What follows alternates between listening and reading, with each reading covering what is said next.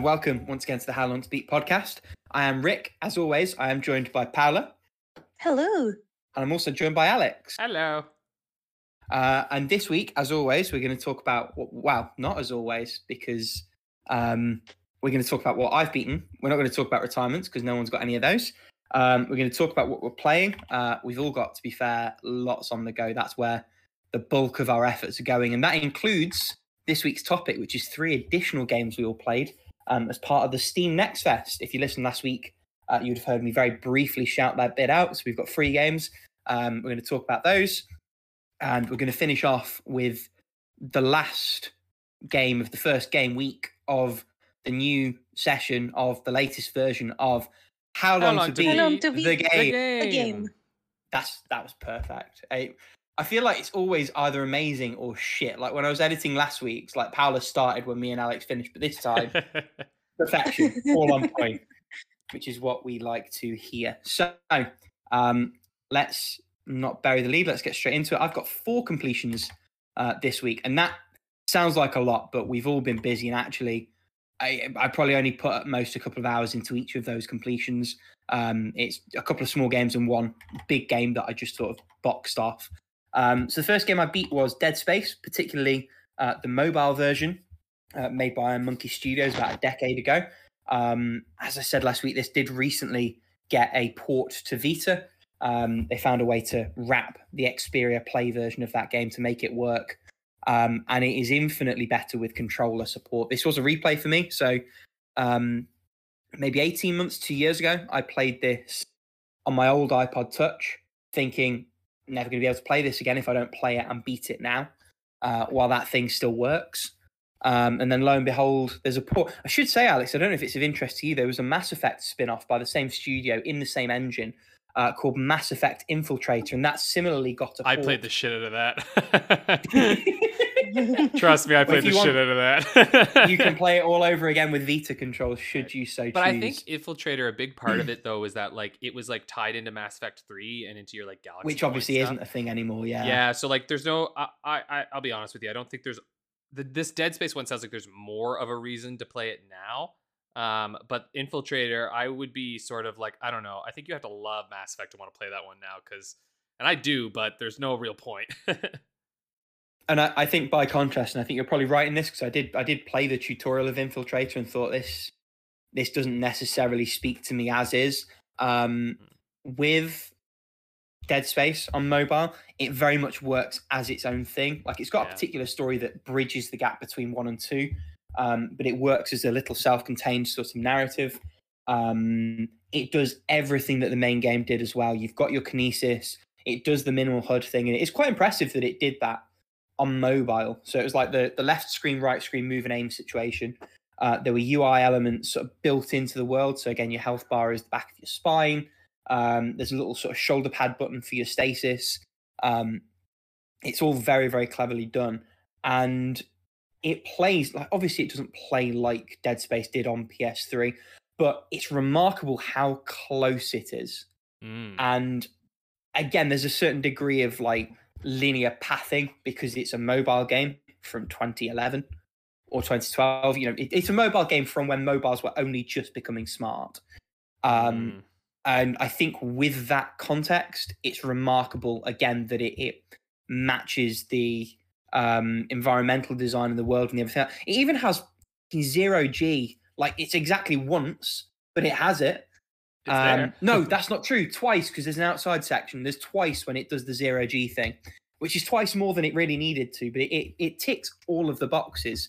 It's also not mercifully, that's not the right word. It's a very appropriate length for what it does. I think if it padded itself out and tried to get to the 10-hour mark, it would be really, really tedious and it would be hard to recommend at all.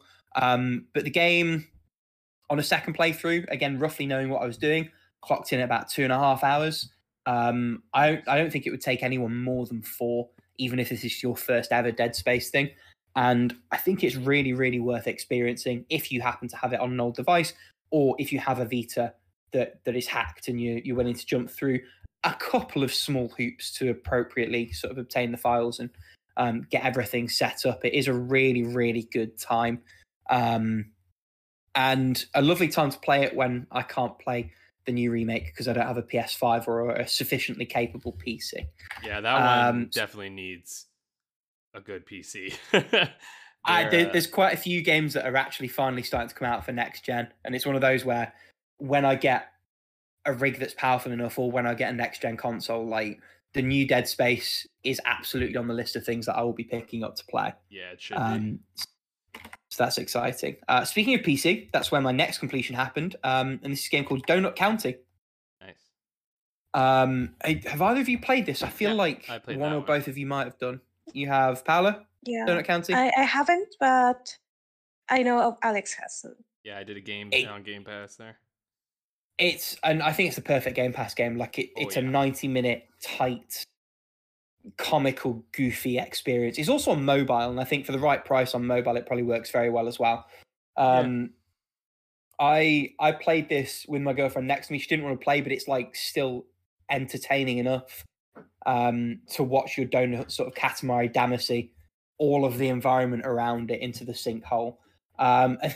There's fun little moments like the one where you're getting chickens and there's a couple of them like on platforms, and you swallow a snake and the snake's tail's sticking up, and then you use the tail to knock the chickens off their perches. Or my personal favorite, the one where you swallow two rabbits and the rabbits start doing the stereotypical rabbit thing in the hole, and because you're getting more things in the hole's just expanding and there's like love hearts coming out the hole. It's got a really good sense of humor.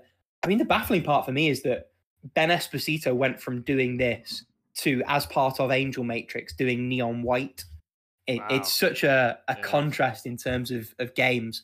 But Donut County's great. Like it's just 10 out of 10 like Game of the Year masterpiece. And I think it just about gets itself finished before it might start to wear thin. It has a few ideas, but there is only so much you can do with. I mean, it's of the same genre as Rain on Your Parade, right? Like they're like meme games, and they're very good. Like they have enough mechanics that are strong enough that like they're fun enough. But you're right, like they stay just as long as they need to.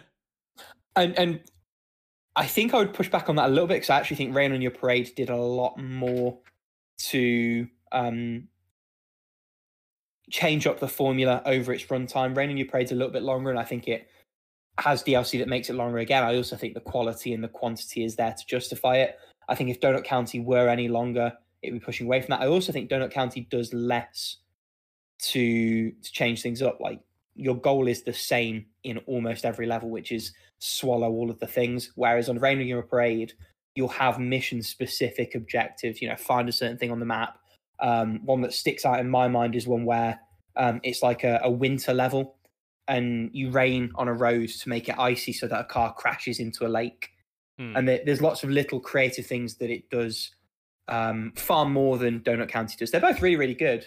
I played them almost at the same time. Absolutely worth playing. So I think that's why for me, I didn't really, like, I don't know. They felt exactly the same to me. Like, I didn't really, like, I'll be honest. The memory almost homogenizes. Yeah, like, I like what you're saying sounds totally like, I'm like, yeah, I totally buy that.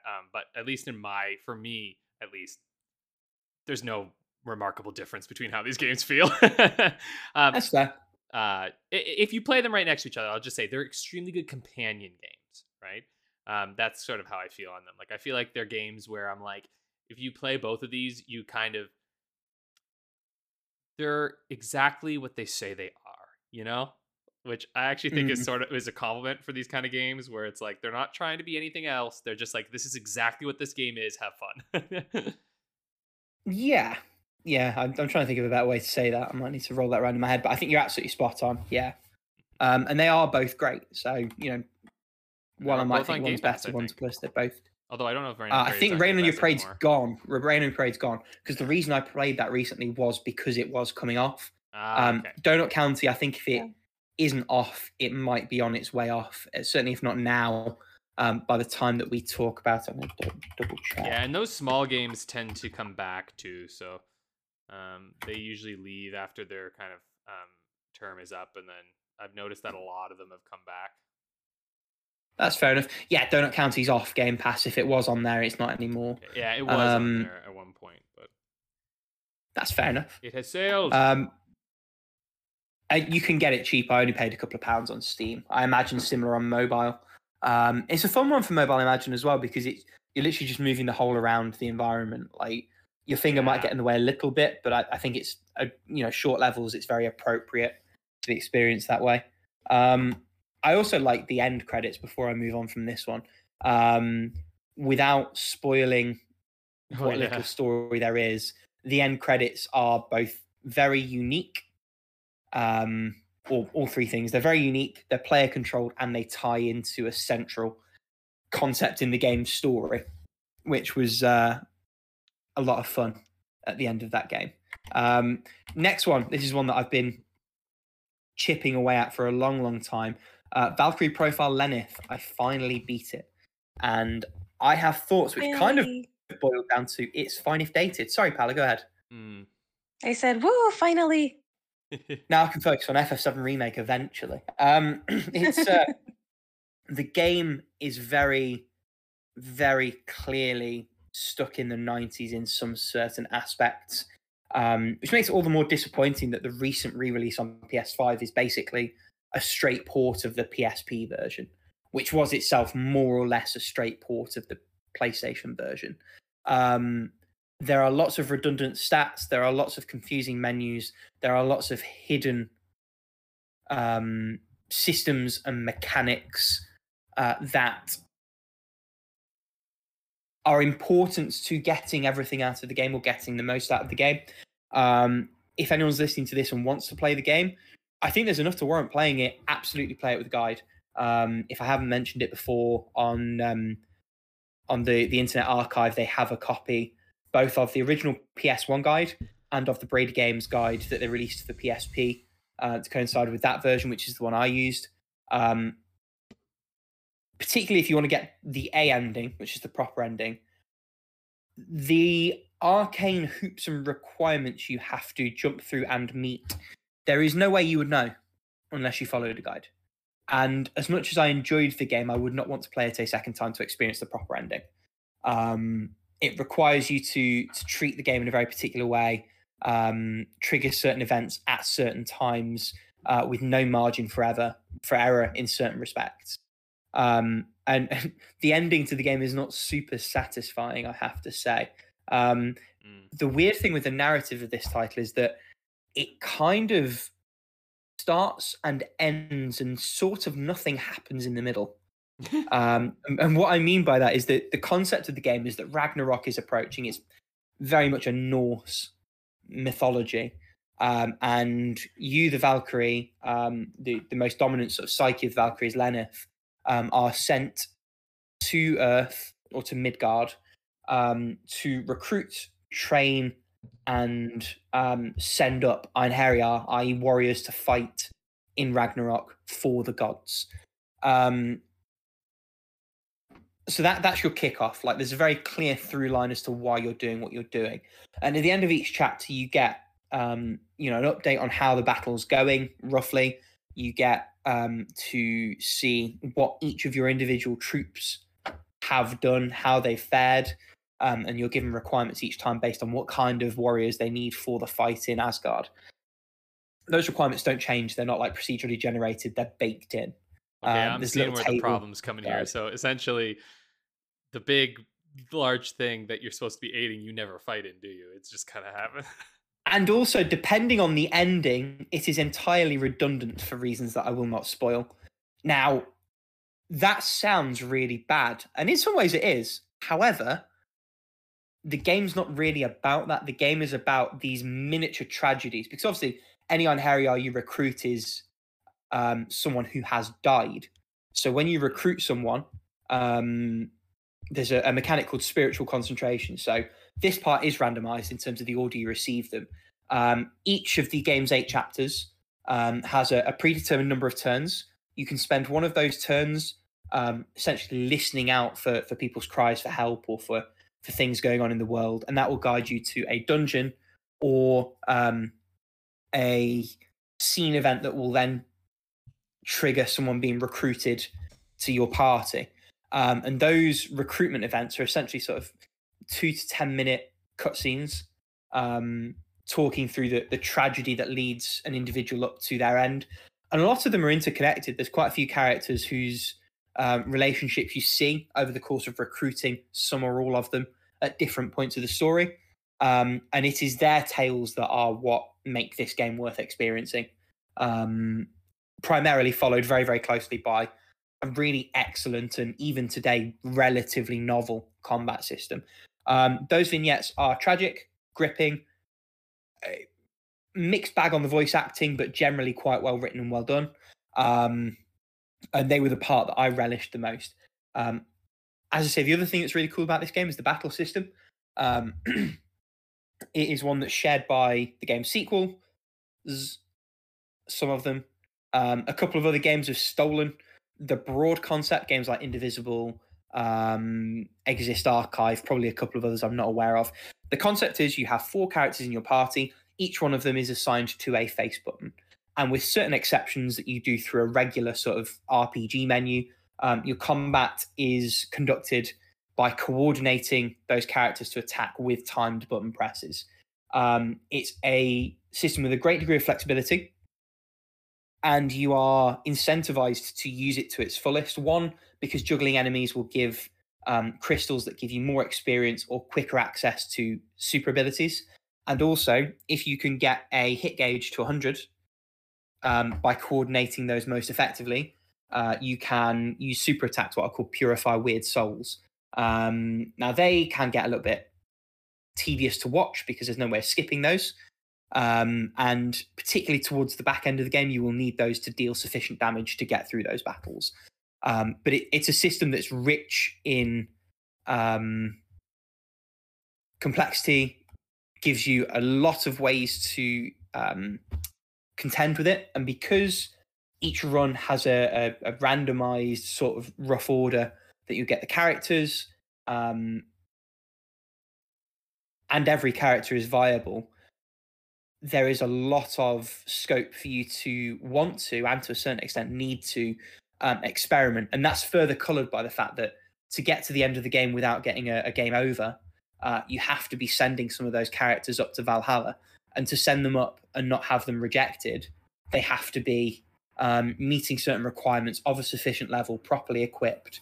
So there's this real balancing act throughout the game that makes it, even in the absence of a proper narrative, makes it engaging from moment to moment. You can sort of cheese it. There's a big chunk in the middle of my playthrough where a certain mage in combination with a certain special item basically broke the combat. But then as the curve sort of caught up with me, that resolved itself. And that's a quirk of my particular playthrough. There's a lot to like here. And I think if you're listening to this and you're willing to follow a guide to a certain extent, you're willing to put up with some of the quirks of the menu setup, if you are willing to push through some of those, what's the word I'm looking for? Lacks of quality of life, for want of a better term. Quirks, I suppose, works, but it's more the absence of things that in games since have made those aspects of RPGs much nicer to interact with. There is a really, really worthwhile experience to be had here. And this is one that's been sat on my shelf for a long time. So I am very glad that I powered through and played it. And I enjoyed my playthrough, and I'm glad I completed it. I wish the game ended a little bit better. I wish the overarching narrative was a bit stronger, maybe a little bit more tied in. But the package as a whole, I had a good to great time with. And there was a good chunk at the beginning there where I almost dropped it. So very glad I didn't, all things considered. And then finally, from like a 30-hour RPG to a 30-minute light gun shooter, my last game of completions this week is Ghost Squad for the Nintendo Wii. This is an arcade game that was ported, compatible with Zapper. Doesn't have to be, but it's literally 3 missions. Now, there are branching paths in those missions, so there is, on paper, a large degree of replayability. But in practice, I've played the game. I don't personally want to play it again. And for me, as I sit here now in 2023, that is fine because I paid a couple of pounds for the disc. I already had the Zapper. I already had the Wii. I just wanted a little palette cleanser, and that's exactly what I got. I think if I'd put down, 20, 30 pounds on this when it released, I would have maybe been a bit miffed. But for the right kind of audience, I think even then it probably made some sense. It is good light gun shooting, it has to be said. The Wii's not always perfect for those kinds of games because the IR tracking doesn't perfectly mimic like a proper light gun setup. They do give you an extra sort of calibration layer that helps a little bit. And that does make a bit of a difference versus other ones I've played. And there's a degree of variety in it as well. It's not just shoot, shoot, shoot, shoot. There'll be sections where you're rescuing hostages. There'll be sniping sections. There is a really cool section in the first mission where you have to take down a helicopter with a lock-on missile, and that involves you retaining a track on the target long enough that you can then press the action button to release the missile, and doing that a few times. Unlimited continues. It doesn't do the House of the Dead thing where you don't get that until you sort of fulfill other requirements. You just get that out of the box. And there are some party modes, although I didn't engage them. There is a degree of extra content there. So I had a great time with this one. I really enjoyed a little jump through it. The game has its limitations, but they didn't matter to me for my purposes. Anything you guys want to touch on any of those, or should we just power straight on through? I think we can keep going. I got nothing there. That's fair enough. Oh, sorry, go on, Paula. Nothing there. Fair enough. Is there a good segue? There isn't. Alex, go ahead. Tell us what you've been playing. Sure. I don't know why I have Gears of War Ultimate Edition here. We're not really playing it anymore. We might play it more. I don't know. My life's crazy right now. Like I was telling them before we started, I have like 3 jobs at this point because I'm like teaching full time in a high school right now because of a medical leave, and then I teach in the evenings and stuff. So I'm just like, when Susie and I have time for each other, we are basically just eating food or cuddling. That's the 2 things at this point, because we don't have time for games right now. But I have actually been playing quite a bit because I have a really long commute. So I've been playing a lot of Switch stuff, and I've been kind of doubling up on Mario, Rabbids, Spark of Hope, and Pokemon Scarlet. I've kind of been swapping back and forth because I actually find that maybe, I don't know, Mario, Rabbids, and Hope, I'm actually finding that I get a little tired of it, and I need breaks from it. It's really good, but it is also just more of the same, right? And so, like, I don't like, like the way that game's set up, right? Like, it's just like you go to a place, you fight some stuff, you keep going, you fight some stuff, you keep going, and it's great. It's just that I'm a little, I'm just like, I just find myself getting a little tired of the combat kind of flow. And so I need little breaks. And so actually Pokemon Scarlet has kind of been perfect for that. I'm almost finished Rabbids of Hope, I think. And it's interesting because there's a lot that you can do in this game. Like, they have really packed it full of stuff to do. So what? Mario Sparks Rabbids of Hope. It's just me. I wasn't going to say anything. But oh, all right. It's just you. Okay. I'm like, I don't understand what's happening here. I've almost finished Rabbids of Hope, and it just amused me. Okay. I've successfully derailed the podcast. Rick's brain is going places. Yeah.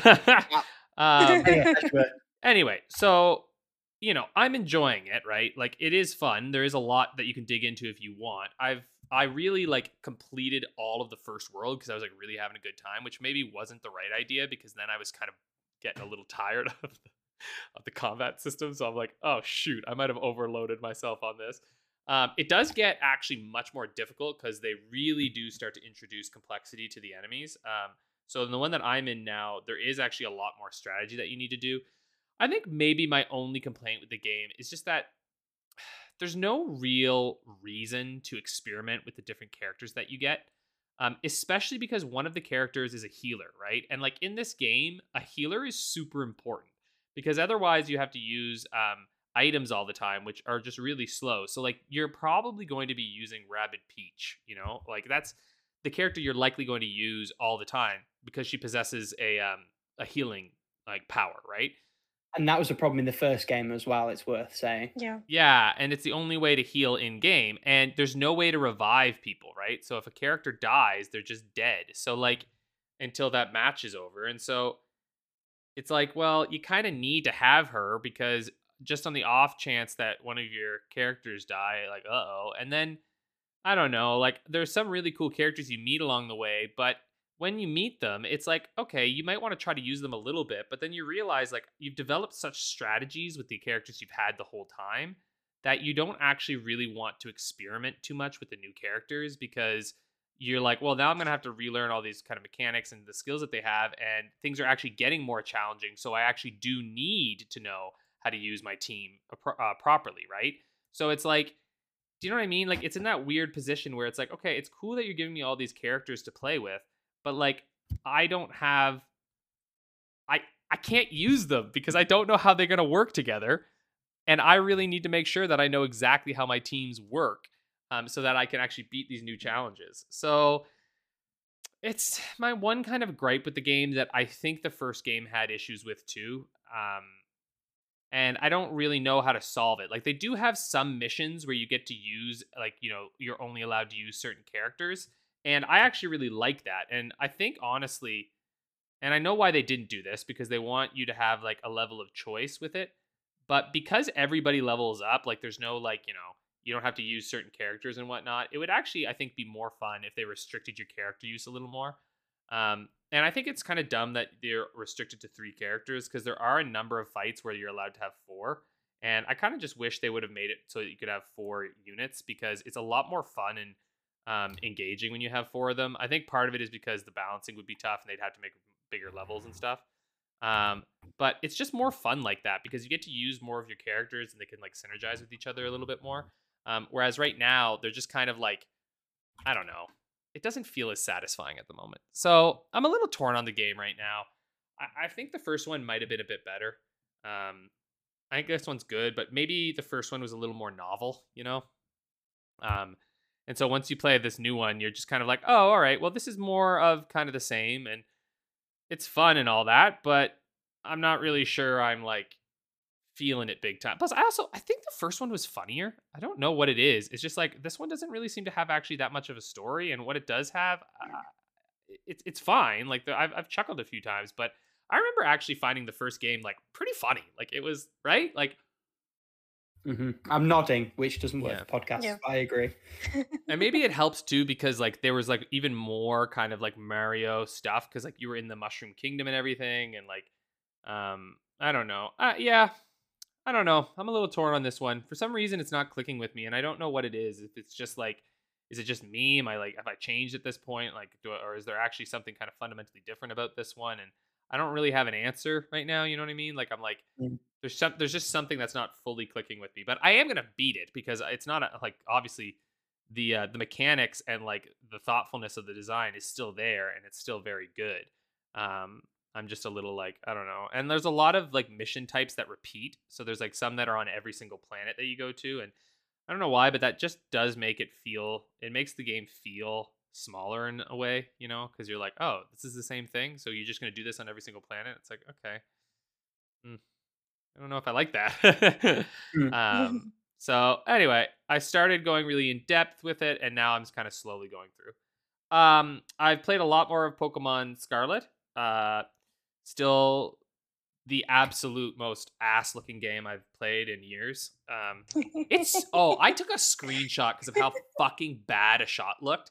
Like the grass is just like it's literally. Oh my god, man! It's like in a match, it's just these like wisps, and like the textures look so fucking shit. Like, man, let me put it this way: some of the one-person developed indie games we've played in the itch.io games looks better than this game.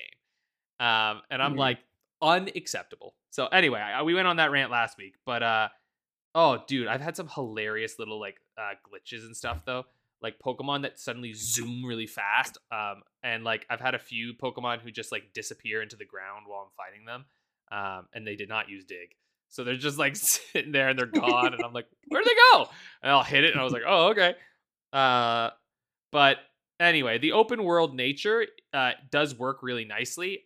It's very fun. Like I'm still having a fun time. Some of the new Pokemon I actually quite like the new Pokemon they've made this go around. I think I think they're actually some like decent designs. It's often a really like really goddamn mixed bag when it comes to new Pokemon designs. But I have to say that Yeah. this time around, I actually feel like the new designs, like when I see them, I'm like, oh, that's actually pretty cool looking. Um, and so yeah, so far so good there. I do think like the gameplay experience is quite good. It's fast, it's quick. I like the idea of like the TM machines. That's nice. Seeing the Pokemon on the world map feels good. It's the first Pokemon game in a really long time for me that actually reminds me a bit of what it was like playing the first Pokemon. Um, Hmm. and I mean that in every single sense, in the sense that it's also a broken piece of mess.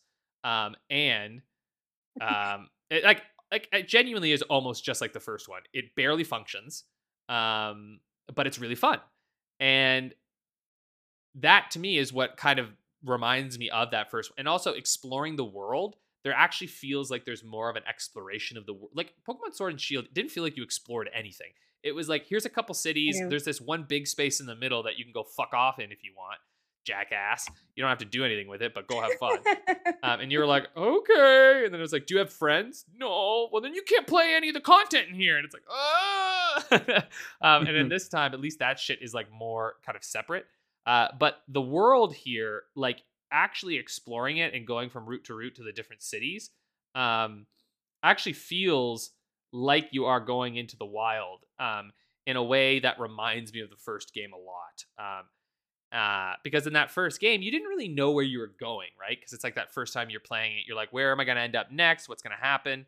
And so you had to really like go through and explore. And so to me, this is the one that feels closest to that kind of vision. Um, yeah. So that's kind of where I'm at in that sense. One thing that's a little shite is that the towns, as cool as they are very empty. They're just kind of nothing. You Yeah. know? There's nothing happening in them, which, like, to be fair, Pokemon games have never really, but I don't know. Maybe it was just because I was a kid, but like the Pokemon towns in the first games, they felt kind of alive, you know? Like there was a lot of shit you could go into houses and talk to people. Um a lot of the towns had like something in them, right? Like, you know, they had the Safari Zone, or they had like big shopping malls, or they had the SSN, or they had, you know what I mean? Like they all had like they had something really big in them. Whereas these ones, it's just like there's a gym, right? Um, Yeah. and that's The sort of only it. point of interest is the gym. Yeah, that's the only thing that's actually interesting that you can go to. And it makes it feel really small and like unlived in. And I don't know. I I'm quite disappointed by that because they've created a really interesting world that you can go through, and like the main hub city is pretty cool. It has lots of stuff that you can go do in. But it makes you wonder, like, why would you? And I don't know. Maybe they're like, well, because you know you don't want people, you want people to be able to get everything in one place. But at the same time, they've made traveling so much easier, right? Like you don't have to fly; they just have flying taxis, so you can just fast travel wherever you want. So you don't need HM slaves or anything. Which actually, speaking of, that is a really good change that they've made, where you have that Pokemon, legendary Pokemon that you're given at the start, who is your HM slave, right? Like it's the one Yeah. that gets you all over the place, and they actually have a very intelligent way of leveling that character up and like increasing their abilities. I actually like that it's tied to one of the paths. I thought that was pretty cool. They don't tell you that either, so you have to kind of find that out for yourself, that you're like, oh, the way I make this character better is if I play the game. Okay, that's a smart way of doing it. So I like that. Yeah. I've actually lost a few matches because you can go and you can find places that are too strong for you, which is what I've always wanted in a Pokemon game. Because it's like fucking, when you talk about fucking Elden Ring, it's like basically that shit where like I'll go to something and I'm like, shit, I can't beat this thing. It's too strong. And instead of just having to, because in old Pokemon games, if you happen to kind of, you know, speed your way through and get to an area, you would just get your ass kicked, right? Um, so yeah, like in that moment, what was I saying? Oh yeah, when you face off something, you're like, okay, well, I'll just go try to fight some Titan Pokemon, or because I basically got beat by one of the like Team Star bases or something. One of their, which they actually have some cool like boss Pokemon fights where like they have a big extra huge large bar, and I think that's pretty cool. Although one of them has a really stupid Pokemon that is a car, which I was like, "Are you for real? This is the Pokemon now? They're just cars."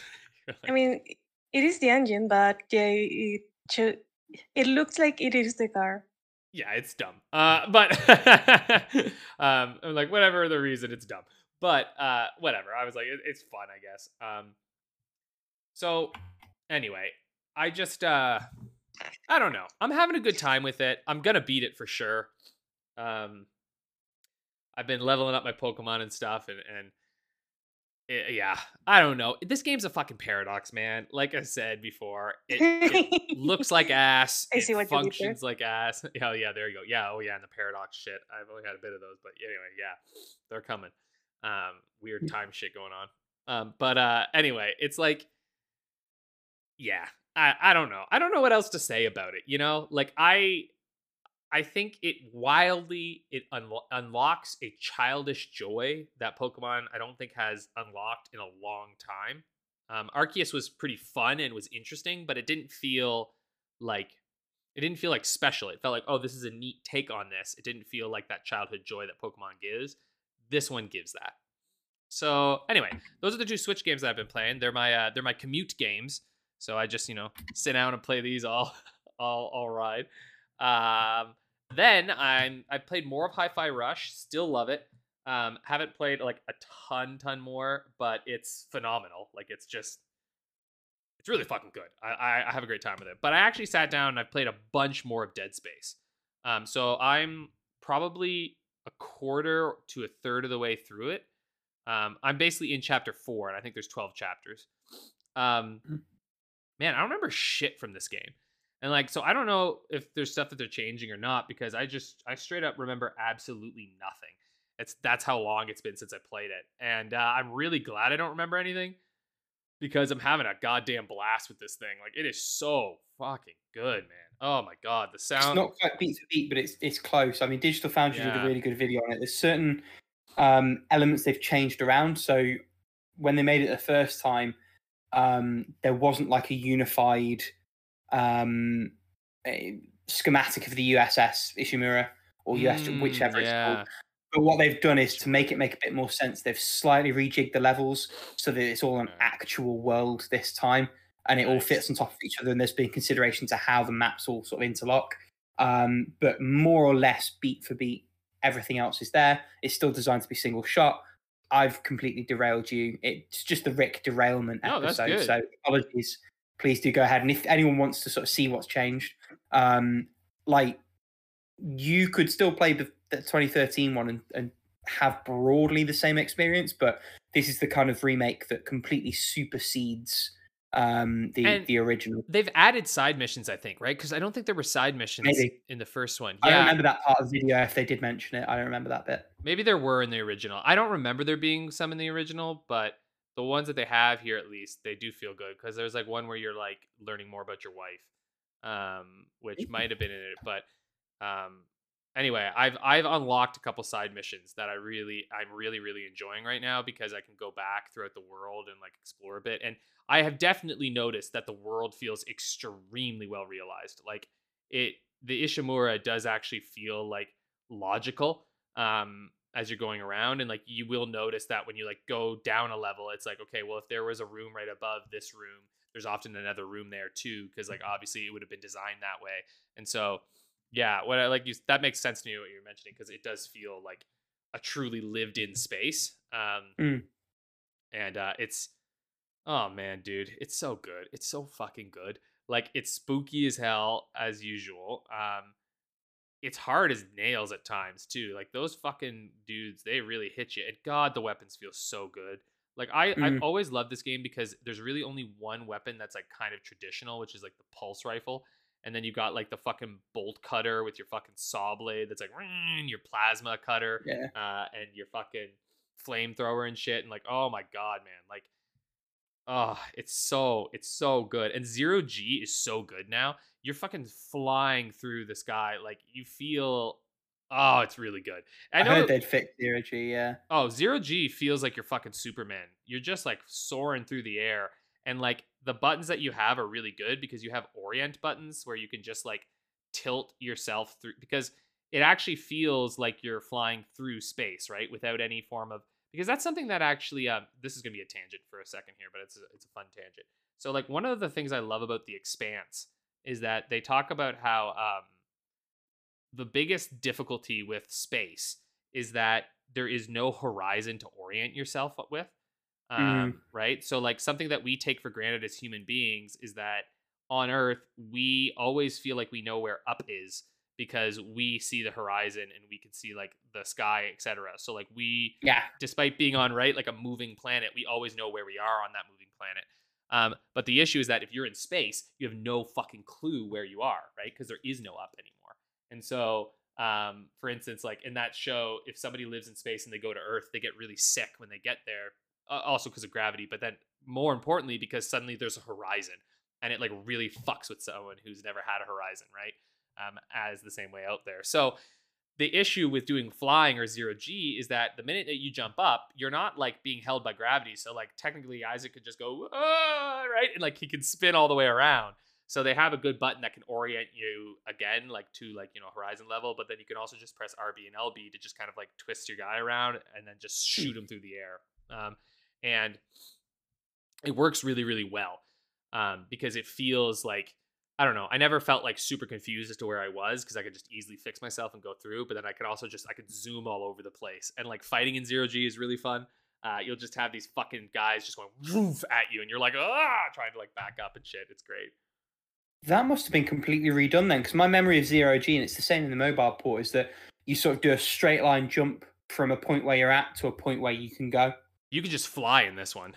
It's just, it's full flying. Okay. You press RB and then you just let go and then you can go anywhere. Like you could just like full fly wherever you are and it's awesome. Like it feels really good. And you can press the L stick to like boost yourself. So you're like soaring through the air.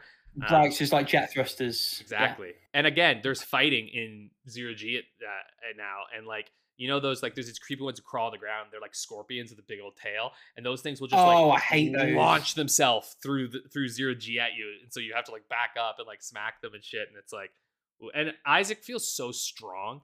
His like fucking steps is like as he's going along, and like when he crushes shit with his boots, dude, it's like so satisfying to just like fucking crush these creeps heads in until they bust out a pickup. That's when you know they're dead. When they've shot out a pickup, you're like, they're fucking dead for sure. So yeah, the voice acting is great. The new lines are excellent. It feels more like a lived, like it's nice to hear Isaac talking, you know, because I don't think Isaac talked at all in the first one, didn't he? Correct. Yeah. And him talking now makes it feel, it's, if anyone's worried like, oh, will it be weird? No, it's very nice that he talks because it was weird as fuck that he didn't. In the original, particularly some of the stuff with the way that story goes towards the end of the first one, it was weird that he was just sort of nodding along. Like, Yeah, and this one he really does talk. Yeah. And it makes him feel like he's part of the team, right? Like I actually feel a little more connected to Daniels and Hammond, who are like kind of the early on ones that you're with, because they're talking to each other, right? And like Isaac's offering advice and like they're like trying to figure things out together. So you're like, yeah, this feels more, because like I don't know why he ever had to be silent anyway. It's like, you know what I mean? Like, why did he have to be silent? It's not like he's not like a stand-in for you, right? He's not like Link. Like he's an actual person. This is the argument. Yeah, and also it's one less thing to do if you're like trying to launch a new IP and trying to make it a bit exactly. Anyway, this is like easily the definitive way to play the game now. Like I just, you know, obviously you can go back and play the other, because the original was phenomenally made. Like don't get me wrong. It's just that this is the game that you remember and love perfected, right? It's the Metroid Prime remastered thing. It's a perfect remake of the game. Like that's, I've no notes. One small tangent just off the back of that. Are either of you planning to play remastered on Switch? I hate Metroid Prime. I don't want to play this. Oh, I don't. Okay. I think those games are bad. Wow. Okay. I mean, is it a first-person shooter or a third-person shooter? First person. It's first person, but it's pretty slow. Might be the kind of thing that you could play without making yourself sick. It could be a good training wheel game. I've been avoiding them mainly because of the first-person perspective. Though I've been kind of curious about them. interesting because I'm torn, and let us know in the comments down below if you've tried one or the other and you think one or the other's better. But I have on my shelf a copy of the trilogy that they released for Wii, and motion controls. I liked the controls on 3. I didn't play Prime or Prime 2, but I played almost to completion Prime 3 when that first came out, and for the sake of £70 over the first 2, buying them again, I'm sort of tempted to just play the trilogy. Yeah. But if the anyone, first one if anyone is a stays in discount price. It's not full price. It's probably Even like so, £40. Yeah. which Maybe is £40 less, more than £30, it would cost me to yeah. put the disc in that I already own. Oh, I which would is just the play the difference. disc you own. I think the Wii That's games what are I'm leaning. great. Yeah. Now, to be fair, the Switch one looks significantly better than that. Indisputable. Yeah. For sure. sure. So I mean that could color it. I've also heard that like stick plus gyro is like really good on this, especially if you're into gyro at all. But I want to be into gyro. I'm not into gyro yet, but I want me to neither. be. Yeah, I've heard it's just like, especially on like consoles, it's just like it's the way to do shooters now because it's just so like, yeah. I have to learn how to do it. You know, I've got a pro controller, so It's another learning curve thing. The one that's always like fascinated me is I watched a video on someone who plays Counter-Strike with gyro.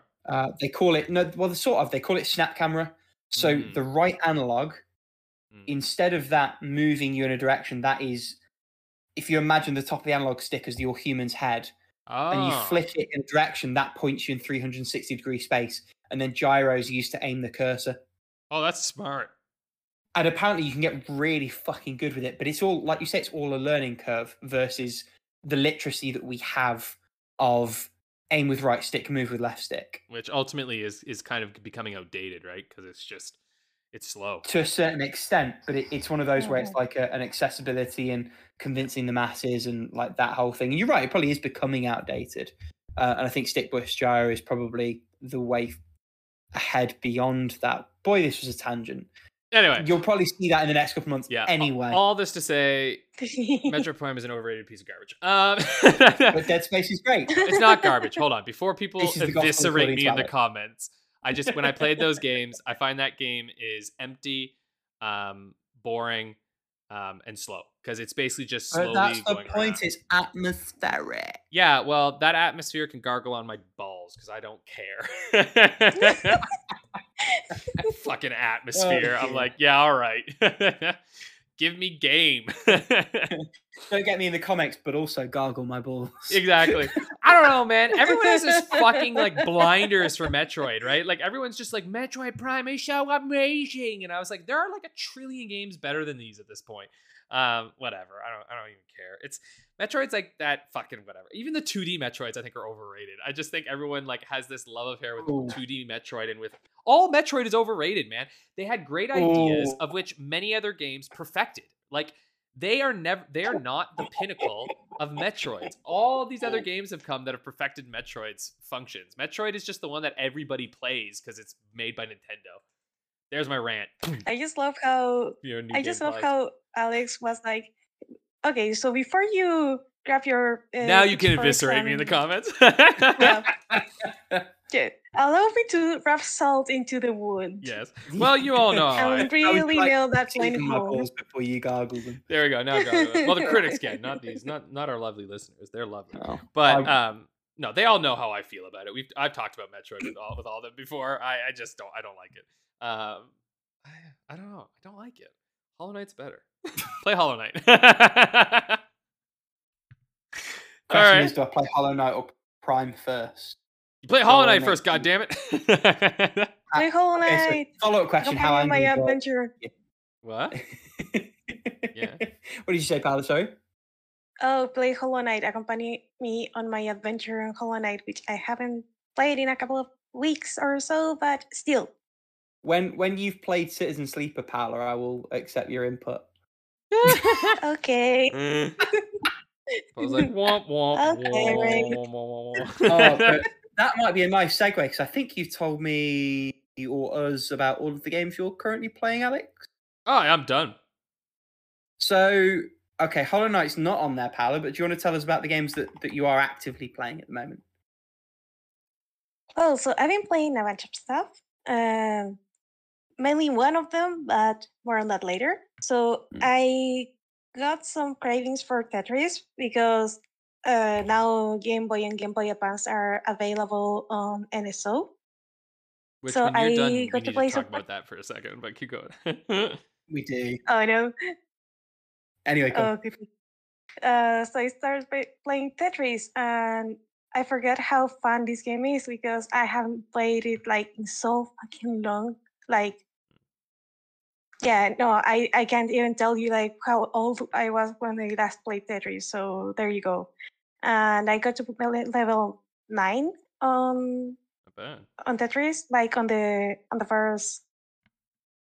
There's like 2 maps or modes, and they call them like A and B. So I'm just calling them A and B. And I got to level 9 on A, which is probably the best I ever done on Tetris because I used to suck at it. And there's something very addictive about Tetris, and I don't know, it just never gets old, and I love it. Okay, Alex. Okay, what a load of fucking horseshit that Game Boy and Game Boy Advance releases are. Mother of God. Like, I'm sorry, but they're like, oh, because it's like the expansion pass for the Game Boy Advance ones, right? And you're like, what, like 6 Game Boy Advance games? Like, I'm just like, dude, for the love of God, of all the games to put on, the Game Boy Advance games have to be some of the easiest ones to get on there. Like, holy hell, this drip feed shit, it's like, what, 6 years now since the fucking Switch came out, and you're still drip feeding your online service? Bro, how many years do you think you got left on this fucking game? Like, you know what I'm saying? I was like, now's the time to just drop like 50 fucking Game Boy Advance games and just be like, here you go. At least they're good ones that they put in for the most part. The Game Boy Color ones, I was like, dude, you put Gargoyle's Quest on there, bro? Like, I love It's Gargoyle's supposed to be quite good, to be fair. It's not. Rick, it was Oh, very good in okay. the 90s. Trust me. Okay. As someone who loves Game Boy games, Gargoyle's Quest, in today's, I think a lot of people are going to load up Gargoyle's Quest and they're going to nope out very fast. I it's one of I the- love it, but yeah, it's rough. It's very rough. I kind of saw the announcement. It's like, okay, that's cool. Shame I already downloaded all the ROMs years ago. Yeah, it's a little fucking late is what it comes down to. You know what I mean? I was like, you're a little late on this, fellas. It's kind of hard to care, but then I already own Ghost Trick, and I think I might buy that again. So, like, what do I know? Oh yeah, that's different though. Ghost Trick, everyone should buy. Anyway, I'm tired of Nintendo's bullshit with these games. Like, they're just the slow drip feed of fucking their old console games, and now I'm just already looking at it. It's like they're gonna drip feed these things out, and then in like 3 years they're gonna be gone. Again. Yep. So, perk of having them on a subscription, you don't really own. Not that you owned them anyway because of the EULA, but they get to sort of pull it whenever they feel like it. Exactly. Which is nice. Yeah. It's and like, you get paid for it again and again and again. Right? Everyone's a loser. Everyone's a loser, and they won't bring it back out again, right? Like, whatever Switch 2 is, they'll just be like, "Oh, they're gone now. We'll go drip feed you." we can't support it again because of the different architecture. Yeah, right. And I was like, so then why didn't you make it future proof in the first place? Anyway, you were telling us Paolo. about the games you were playing, Paolo. Enough tangents. Enough tangents for now. And I'm also playing Pokemon Scarlet. As I said, I'm trying to get my competitive team and for season 2. And right now I'm farming for Terra charts because you need 50 of them to change your Pokemon's Terra type. Sadly, you cannot pass down any Terra types on Pokemon breeding, or I don't think you can. No, you can't. I was gonna say, don't ask me. So I've been farming some steel type Terra Raid for a long, long time. I've also been coaching my boyfriend on competitive Pokemon because he wants to assemble his own team. And there's something interesting because you can, if you have a competitive team, you can put it up like on the internet and people can rent it. So you can rent another person's Pokemon team and try it out before you try to assemble it for yourself. which is very nice because you can see firsthand what the competitive scene is like and see which Pokemon are being used the most, which are probably like the biggest hurdles you're gonna encounter, and then you can plan your team accordingly. And it has been very fun because we've actually spent like a couple hours on 2-on-2 battles and trying to and I was pretty much teaching my boyfriend, okay, this is like the usual move to this Pokemon, so you probably want to use this, so this outspeed this Pokemon on this specific environment, and oh no, that Pelipper has Drizzle, so probably it has Hurricane also because that if I remember correctly can go through protect barriers, and it hits 100% of the time in rain. So we've been like going back and forth, like trying to win every battle, and it was a very fun evening. So I really liked in the system for a team to see what's up. I like it. He's the And Age of also, Empires seer, and you're the Pokemon seer. yeah, pretty much. Because he coaches me on Age of Empires and I coach him on Pokemon, so I like it. That's a healthy relationship right there. Got your strengths.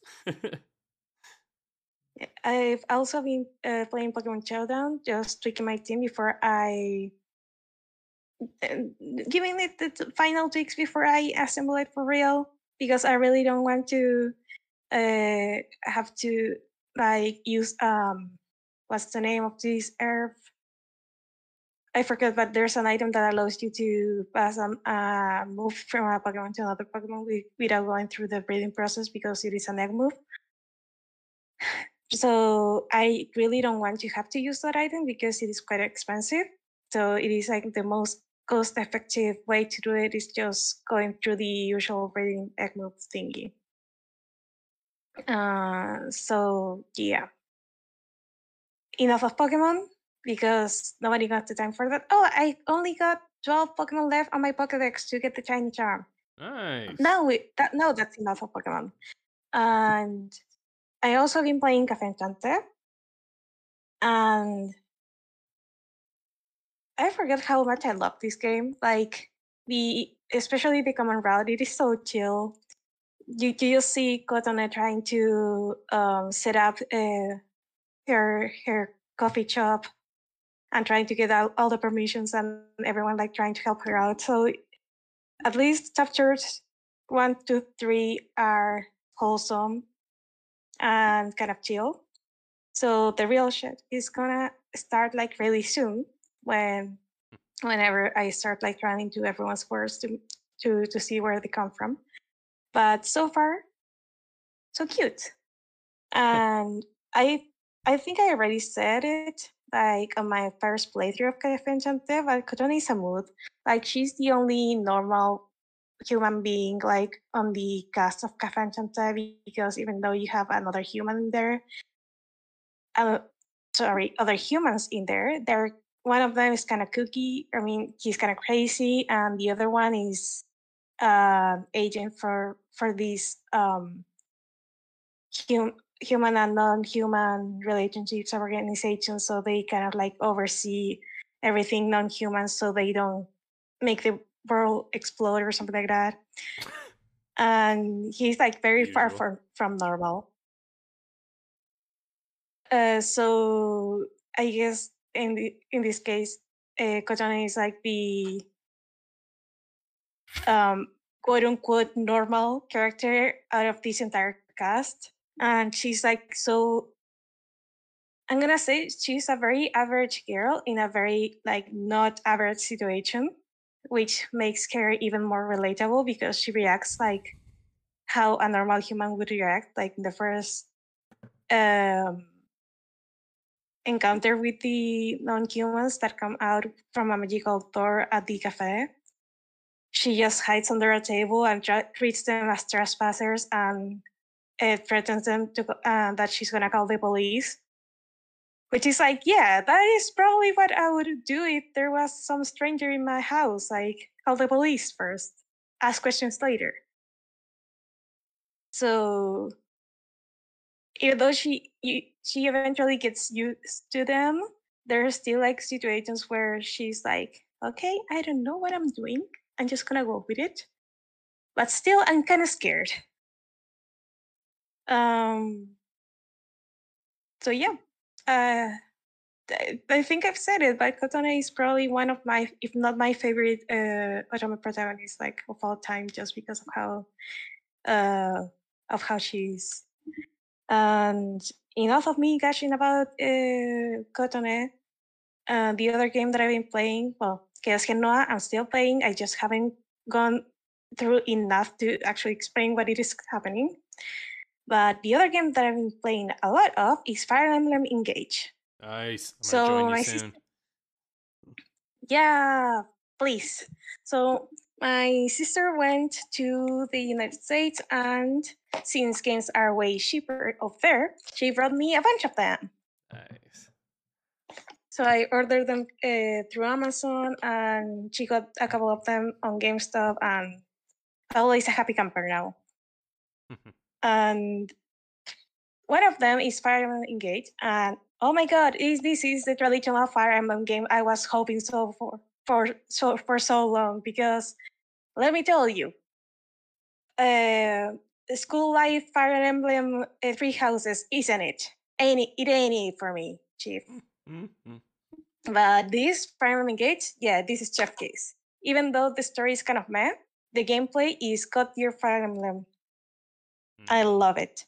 So far, I've gone through 6 chapters and one paralogue chapter, which is a side chapter. And I cannot go into as much depth as I would like, because as we speak, my boyfriend is playing it like right now at my side, so I cannot go into spoiler territory.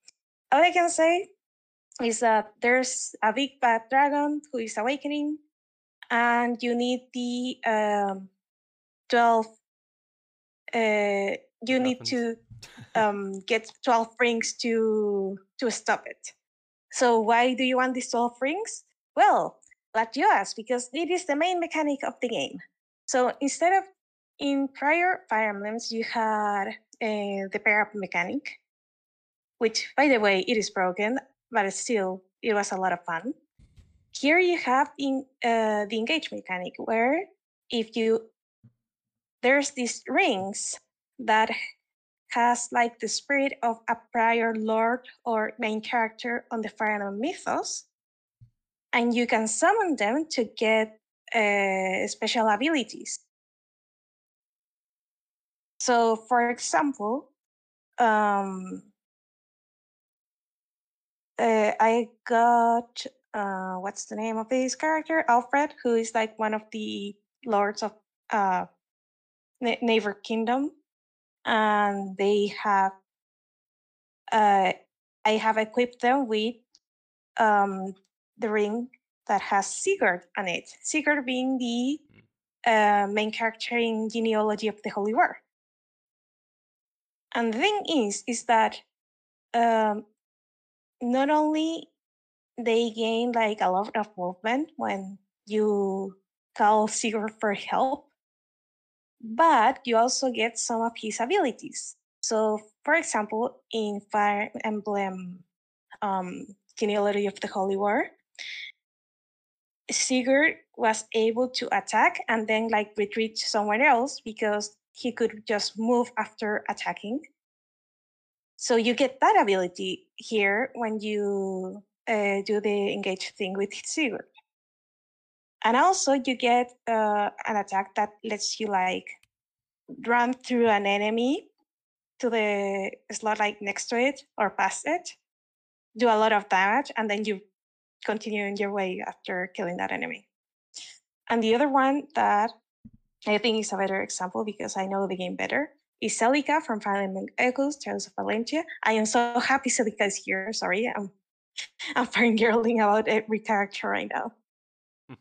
And she has the Seraphim magic on Fire Emblem Echoes, which allows her to kill undead enemies more easily. Like she does like double damage to undead enemies. And also she has what's the name of it ability? She has an ability called Warp Ragnarok, where she can teleport and attack an enemy. Which, by the way, you get both of those abilities if you do after doing the engage thing with Celica. And even though you can only use Ragnarok once, it is a move that is so powerful and it's just like surprise attack on the enemies, and I love it. And Seraphim, it is so useful because the thing you'll be fighting the most in this game are bandits and undead. The two classes. So Celica's ring is just chef kiss for this kind of mission. And what else? I have a couple of comments over here. First of all, so far the game it is a lot of fun. Gameplay is big traditional Fire Emblem, as I said. It is combat to combat to combat. You do have like a hub world after a while, where you can just buy items and like the usual like consumable items and weapons, and you can forge your weapons over there. And you can buy also you could use your materials to buy cosmetics, but I'm gonna be honest. I could probably be using the materials to get better weapon for my units. But some of those characters had to look very cool on glasses, so I have to get them glasses, even though it does nothing for the combat. Stealth first, combat later. And if you have a strategy, you can fight with a stick and win, I guess. Who needs swords? Who needs swords when you can see? Who needs swords when you can see and you look like a total diva? There you go. You're stylish, yeah. And sorry, I'm all over the place today, but that's okay. I have been having so much fun with this game. And also, I have to say, you can adopt animals like for a little farm that you have on your world and farm ingredients, which, by the way, I only just realized you use those ingredients to make food, which will give you a boost on your next battle. The real reason I'm adopting animals is because I can adopt cats. So I am collecting all the cats in the game. Sorry, I was just saying, I think we need to have a topic about why does every single game in existence at this point introduce a cooking mechanic? There's so many cooking mechanics in these games. Scarlet has it as well. Like, what's going on? It seems to be out of Japan too. Gotta eat. Right? Yeah, all characters. Everyone has to cook. Gather ingredients and go cook. I'm like, I'm not playing Animal Crossing. Leave me alone. You're gonna feed the groupies after the show. Yeah, there you go. I mean, go ahead. I just unlock memories of me like saying like Link just woke up after his 100-year slumber to just become a master chef instead of saving Hyrule. That's basically what he does, right? He's Master Chef Link. Yep. Sorry, definitely.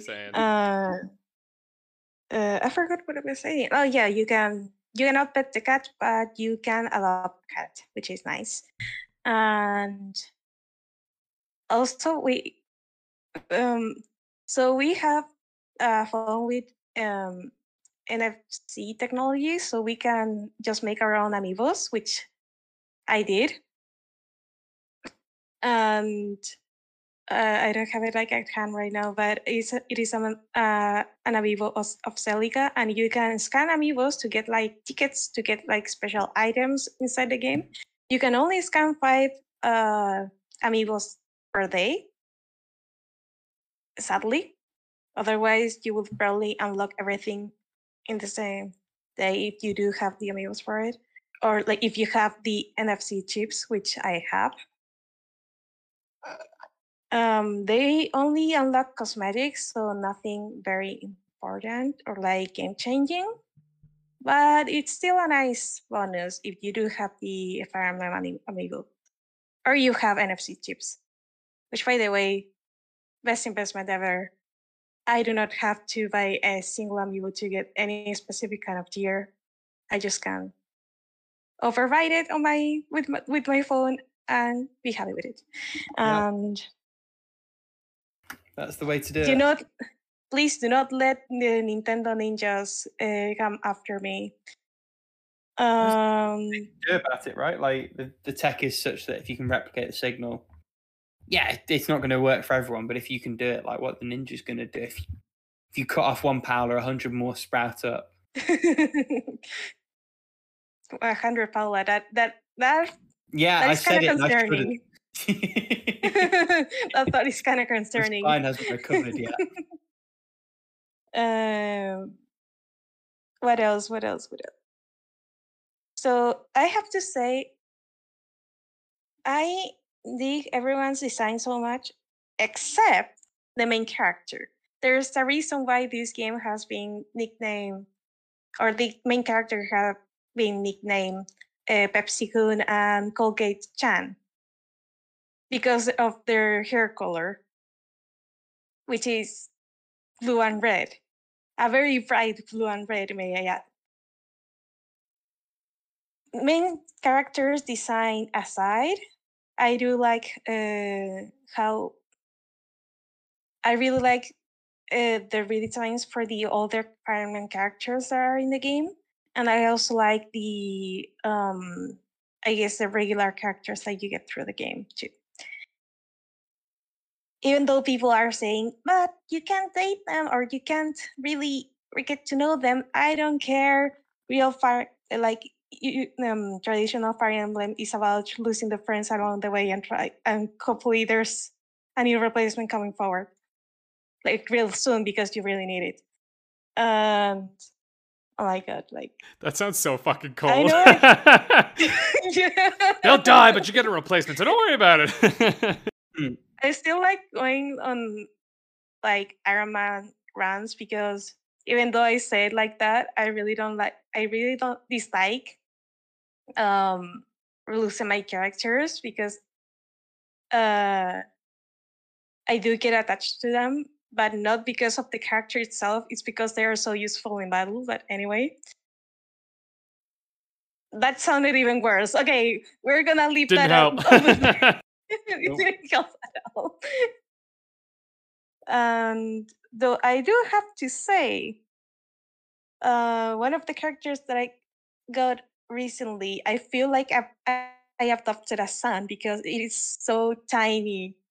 The character is called Jin, and he wants to be a doctor, but he's like, but mom, dad, I could die in this war before I get to be a doctor, so why don't I learn how to fight and be a doctor at the same time? And I'm like, yeah, no holes in that logic. Come into my army. I adopted a son. We must protect him because he's so small and he tries to be tough. But if you leave him alone, like in this one support conversation, he was like, "Oh no, I'm alone in the forest. I think I'm kind of lost." And he starts like crying, and another character appears, and he's like, "Oh, are you crying?" No, I was just kind of worried because I didn't know my way home. But who's crying? You're crying. I'm not crying. So this character tries to be like very tough, and I'm like, don't pretend you're still a kid. You act like a kid, and it's okay. And here in Chile, we would say, tenemos que protegerlo, está chiquito. He's small, so we have to protect him. So that's what I'm gonna do. Still, he's a very good character on battle. Like having 2 healers on a Fire Emblem game on your team, it is a godsend because you don't have to waste your time using the vulneraries. Like Alex said in Kingdom Battle, like you have to have your healer in the battle, or otherwise, like everything gets like kind of slow down. Or sometimes it is the only way to really heal your units and not have someone die in the process. So, and the other thing is that the healers get a couple of new tricks up their sleeves. So these ones are like healing monks, like I think that's what they're called. So they do no martial arts and they can defend themselves from melee attackers. And also they have the usual staves that they use. And there's some new staves, like one that is called Obstruct, and you can obstruct for a turn the path to your units from the other army side, which is kind of neat. And also, there's this one other spell which I forgot the name of, but it helps you through Fog of War. Which, by the way, fuck Fog of War.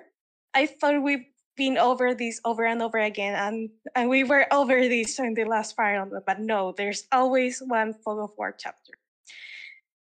But you do have a couple of characters that will aid you in it. So first of all, I gave Jane the stave that will allow him to see like almost normally, may I add. So Fog of War wasn't such a kick in the balls. But also you receive another character, which name I forgot because I didn't write it down here. And she is an assassin, and she also has a very good eyesight, which it's her reason for her being able to see so far into the fog, which is nice. Because that way the Fog of War isn't just like in the nuts, but what else? So yeah. And I got the fourth ring, which is Micaiah's, and holy crap, having an assassin being able to heal units. This is wild shit now. And she has one very special skill that if you are having a really tough time, as in your army's about to die kind of tough time, you can just trade her almost all of her HP. It leaves her with 1 HP. And heal every single unit in your army. It doesn't have to even be in range. It just happens. It is amazing. Like, yeah, I really dig this because I'm sure there's going to be that one map where they just throw everything at you, because in every Fire Emblem there is that one map where there's more enemies that you can even count. And then I'm going to need that spell, and it's going to be amazing when I use it. So, yeah, I'm happy so far with the tools I'm being given, with the abilities I'm being presented with. Getting the sneaking suspicion you like this game. I really like this game. This is where I say, no, what are you talking about? I just hate it. I just play it because I want to hate it with property. No, I really love this game. Well, I'll be trying this out, I think, probably in a week or so, because I'm once I finish Mario and Rabbids, I'm gonna run into the Emblem world. And I'm really looking forward to it because I really want to know your opinion on this one. Probably love it. And I gush about it so much. What? That's how far behind I am in the Fire Emblem situation. You I what? still need to play Awakening. Oh, you should play Awakening. I actually think you'd like these games. I feel like they're. I don't know. I'm sure I will. I would love to find the time, and that is the ultimate. Because you're a big JRPG fan and stuff, so I'm just like, it seems like it's right up your alley. Yeah, Rick, join us. Eventually, I might be joining you on the science adventure thing eventually, Paula. To be fair, I picked up the robotics notes double pack real cheap. Yes. You can get Steins Gate and Steins Gate Zero for free on Vita. The only thing that's holding it, this might be one for after the recording, to be fair. but the two Chaos Head games are on like a really dirty sale on Steam at the moment. But I'm not sure. There's a lot to dig into here, and I'm not really sure if that's the right version. I'm not sure. The Steam version for the Chaos Head games is the best version because you can get them patched with the, and you won't suffer with all the deadly bugs over there. Nice. Okay. So I will send. Official I translation. will send the link to you. Yeah. This is a rabbit hole that I'm going to relegate to after the recording. Yeah. Tyler, you got one game left. Tell us about the game. One game left. I can do this. The White Door. Like so I have to use a guide because. No, legitimately. I have to use a guide. An hour. Go ahead. Sorry. Yeah. Oh, sorry. I have to use a guide for the White Door because at some point I forgot what I was doing, and I forgot that I was chasing a rat, which, by the way, ate my donut, and I hate it for it. The thing is dead now, so fuck it. And don't touch Paola's donuts. Mm-hmm. Yeah, that's how that sentence right there. And the game is weird. Like, I know I've said the Rusty Lake games are weird, but this one is like a new kind of weird because you're in this mental hospital and you're trying to, I guess you're trying to know why the fuck you're here in the first place. And there's this person asking you questions and you have to explore the room to answer the questions. And it seems like one of the mental hospital doctors has something up their sleeve because there's way you can fuck with the room and just have an alert, and they give you another room with like cushions, protected walls and stuff like that. I'm at that point of the game, and I don't know. I don't like it as much as the other Rusty Lake games. Because this one isn't. I'm still enjoying it. Game, right? This one's not a Rusty Lake game, right? I honestly don't remember whether it legitimately ties in or not. Is it its own thing? No, okay. It's its own thing. It's not related to Rusty Lake. No, it's just by the people who made it. Oh, okay. I mean, yeah, like I was calling it a Rusty Lake game because of the developers. Yeah. Yeah. But yeah, it is not from the usual trilogy, or like the initial trilogy or the other. Not part of the Rusty Lake series. Of games they have. Yeah. Yeah, there's basically there's 13 to 15 or so Rusty Lake games, and this just isn't one of them.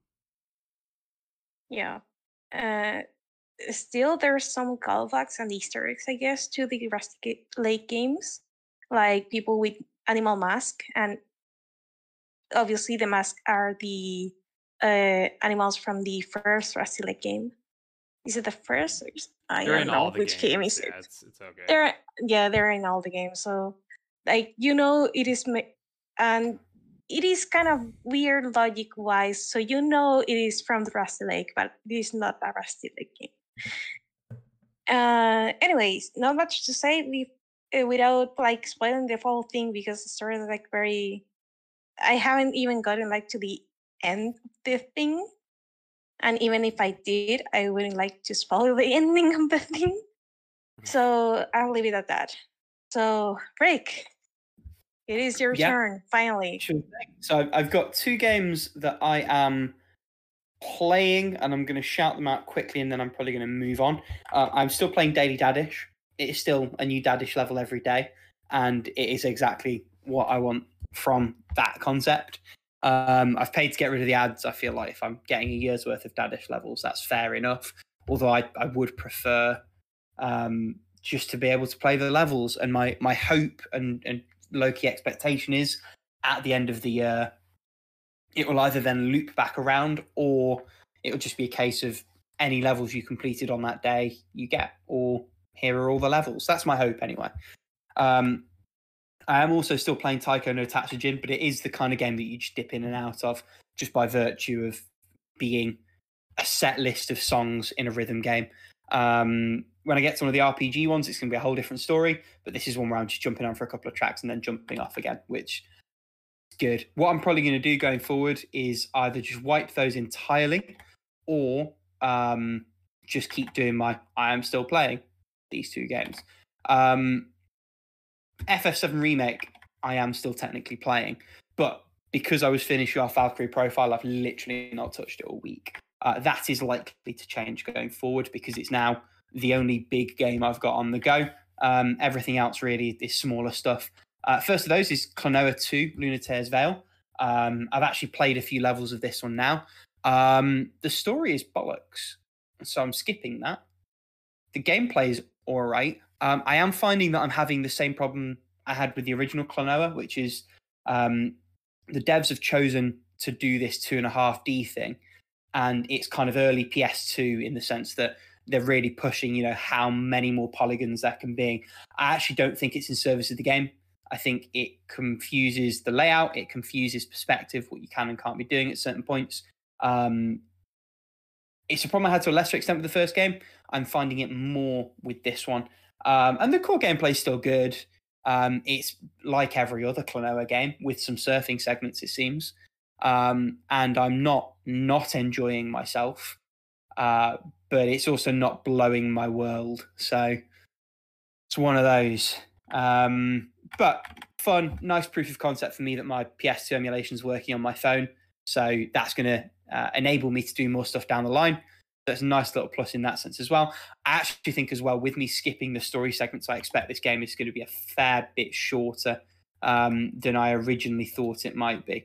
Because when you look on how long to beat, like the main plus time is around about sort of 5.5, 6 hours. On the main page, it's saying main plus side quest is 8.5 hours. But on my profile, I've got it to give me main plus rushed times, which is saying just short of 6. I actually think, given I'm going to be skipping the story segments, it might even be a bit less than that. I'm past the first boss onto the second. I think I've been maybe playing this game for half an hour, maybe a smidge more. So I expect to barrel through this one. He says, setting himself up for a fall. I have played some Hi-Fi Rush. I like it. I don't love it. I actually think I'm a little bit cooler on this one than you are, Alex. And that's not to say it isn't good, because it is really good. It's not quite grabbed me yet. I am pretty early on. I've only just beaten the first boss. I've just left sort of the in-between level hub world thing. I've gotten my first set of upgrades.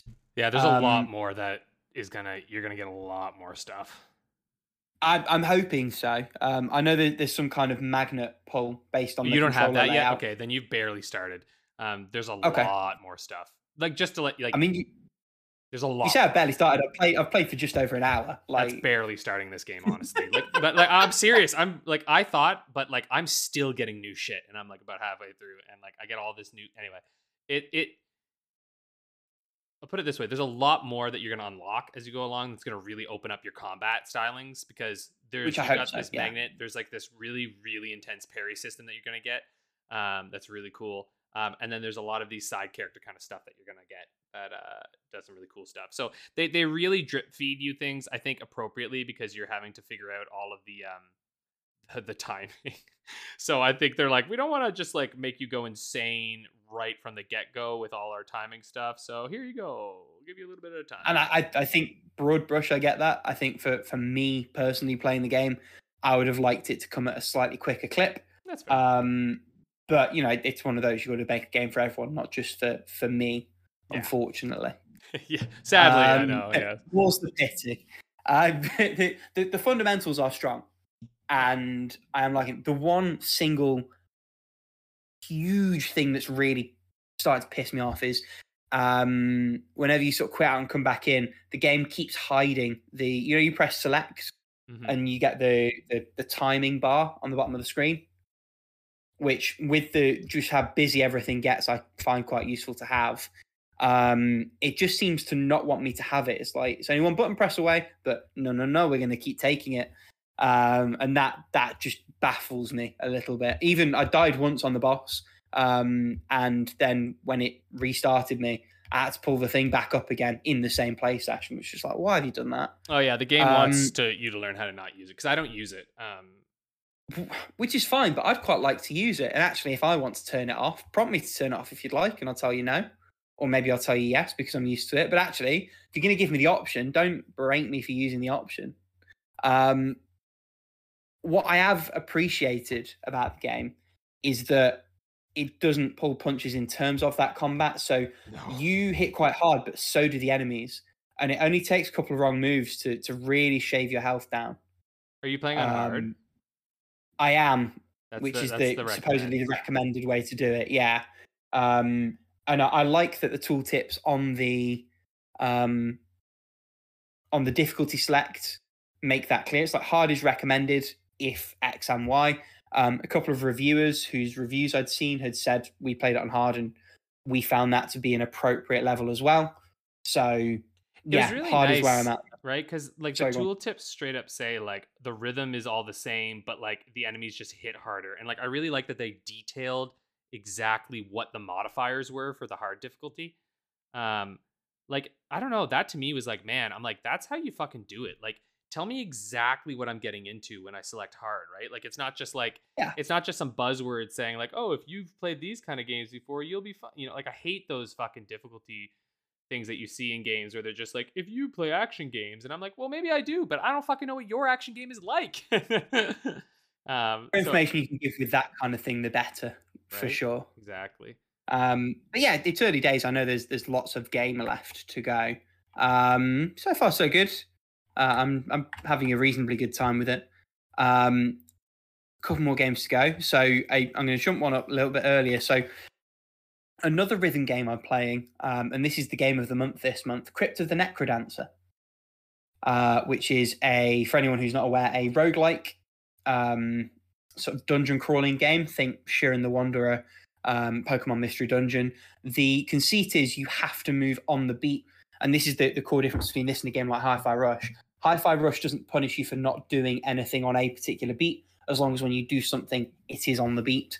Crypt of the Necrodancer, with a couple of notable exceptions, if you pick up certain items, you will lose your multiplier if you don't move on each and every beat.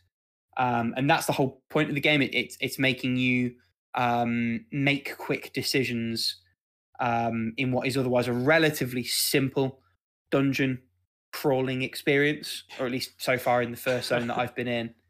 I expect it gets harder and more complex just from the little chuckle. No, it doesn't get more complex. It just stays. It's just hard. You know what? Honestly, it's so funny. This is the absolute worst possible choice for game of the month. Like when I saw people pick that, there's nothing to fucking talk about. It's just a rhythm dungeon crawler. What the fuck are you even gonna say? Like, there's nothing to say about this game. There's no fucking story. You just play to the rhythm. It's literally about like. Anyway, I saw this get picked, and I was like, all right, get ready for 5 posts. I played it. It was hard. I quit. Like that's what most of them are gonna be. Because it's a great game. I love it. But there's interesting mechanics. I wouldn't say there's nothing to talk about. There's different weapon choices. There's like different approaches to chucking things around. It's just that rarely is what I think people talk about in Game of the Month. You know what I mean? Like, I don't know. You know what? Sure. If you can talk about that if you want. I will be surprised because I haven't seen any real discussion on this game since it came on Game of the Month. So listen. I think it's a fun game and all that.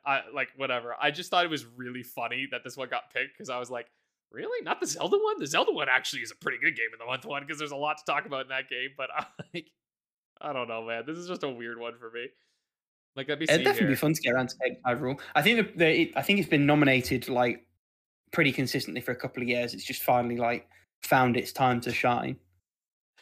Yeah, sorry. This is so funny.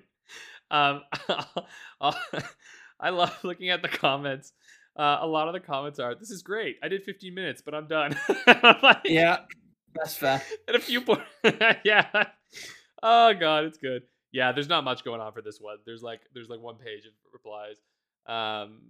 A bit more on the Discord, but you're right. On the forum post, it's like 10 page. It's 10 comments, and that's it. Yeah. Listen, it's fine. Whatever. Listen, this is the whole point of Game of the Month. You never know, man. It's up to the masses. We decide what gets picked. Game of the Month is like a box of chocolates. I really thought it was funny that this one got picked because I was just like, okay, rhythm action game. That's it. Anyway, glad you're having fun though. I played this one a long time ago and I noped out after a while. Because I bothered a neighbor actually, because I was living in an apartment with like sound issues, and the game has very repetitive sound. They were like, excuse me, do you mind turn that down? But I was like, oh shit, sorry. Wow, what were you playing on that you were making sound problems? Oh, it was just, I don't know. It was just on my TV, but I think I had really, really thin walls in my last place. Okay. And I was playing this on PS4 when I played it. So the thin walls, I think, just like bothered. Also, that person next to me was a dick. They were so fucking annoying. I heard them yelling with their fucking partner all the time, and I was like, "You're mad at my Crypt in the Necro dancer? Go fuck yourself." Should have put your headphone. Excuse me, could you like break up a little bit more quietly, please? I know, right? Oh, I wish they would have broken up. Jesus. So loud. Sorry. Anyway, I just forgot to get. This is just all of which is to say, I'm enjoying Crypt of the Necro dancer. Really? Yeah. It is hard though. You're absolutely right. Like it's been a struggle. I've not gotten through Zone 1 yet. I've gotten to the end boss once. I've been playing for maybe an hour and a half. And you haven't played the Zelda one, right? No, but I have it. It's on my shelf. Nice. I swore to myself I was only going to get a few Switch games, and I've got like it must be 30 plus, let alone all the digital ones. You can see on my screen. You can just see the little red corner. That is about. Oh, I see him. Yeah. That shelf goes back beyond the other Billy bookshelf.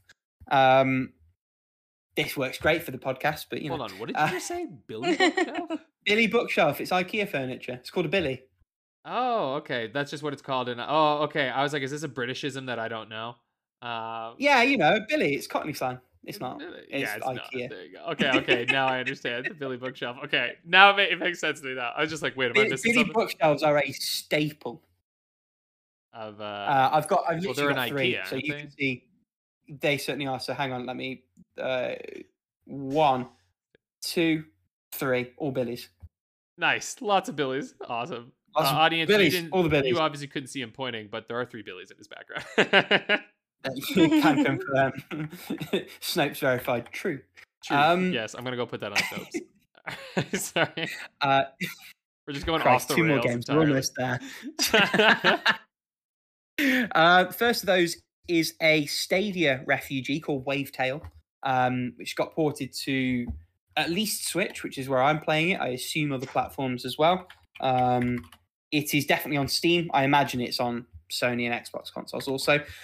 An interesting one. So this game, without sort of getting into the story, sees you almost like Wind Wakering it, but you're surfing on the water instead of being in a boat. The combat is not nearly as complex as a Zelda title. It's actually light attack, heavy attack, and the enemies don't really demand much from either of those. They nail the water. They nail the feeling of moving around the world. Right off the bat, you've got a glide, you've got a grappling hook sort of situation, and it all feels really, really great. There's not a lot around it. There is a story that is sort of interesting. There's a central mystery to it that to a certain extent has got my attention.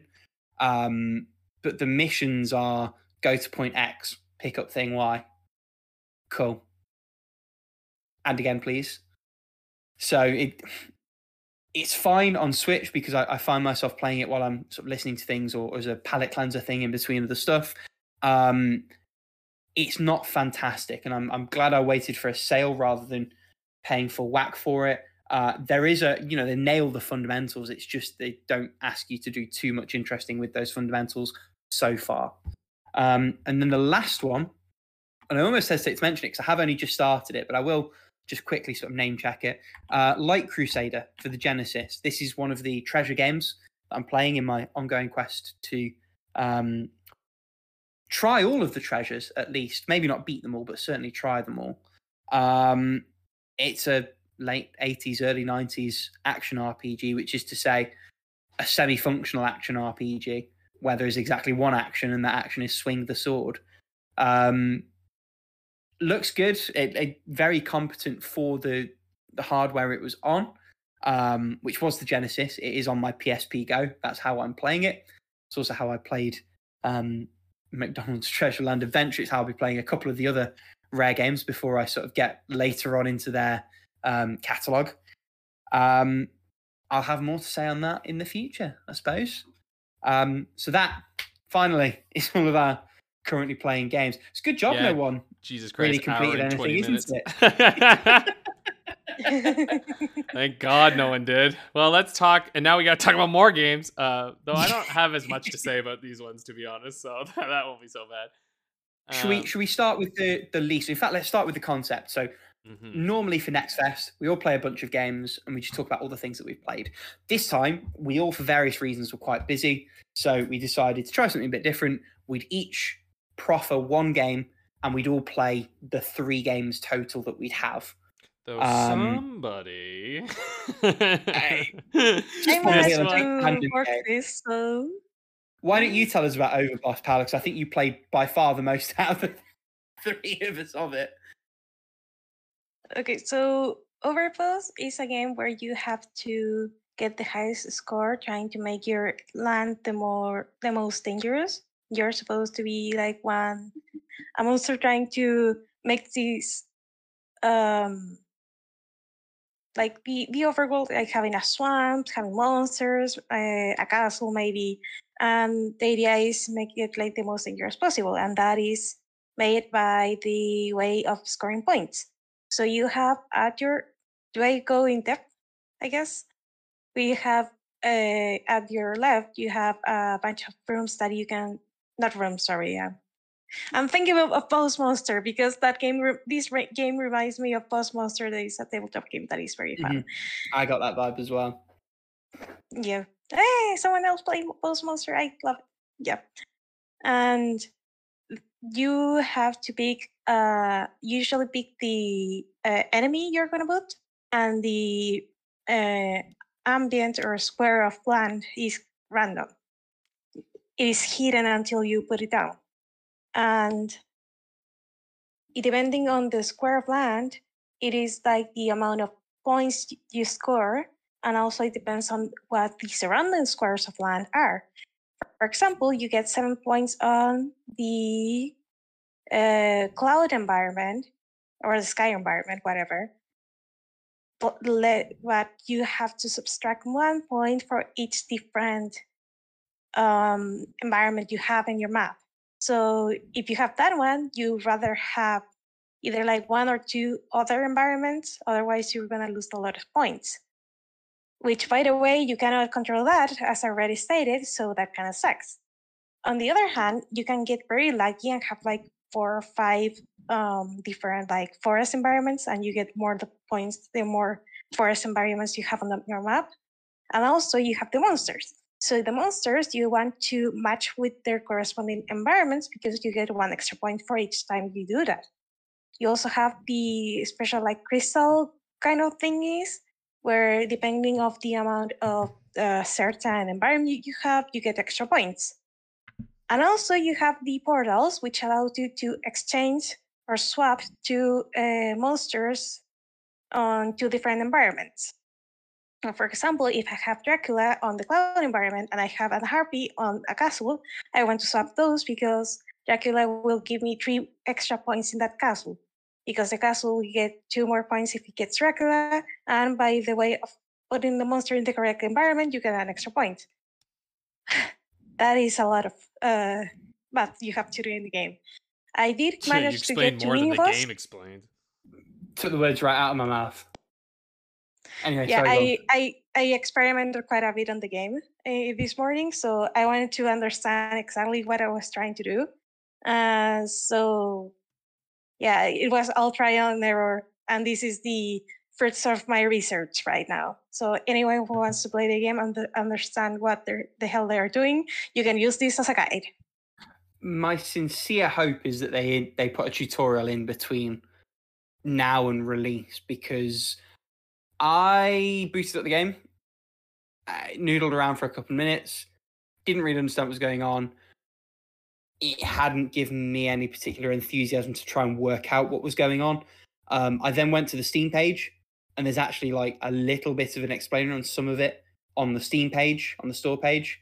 And that just made me angry because it's like it would have taken almost no effort to just put a splash screen with this information on and make me just click an X button to get rid of it and start it. So I just didn't play anymore. But from what you've described and the kernel of what I'd seen between the description and the game, there's something there. Like that whole concept of like put the most points together in a tabletop like manner obviously is a thing that people like. Obviously, it's a thing that's been a success.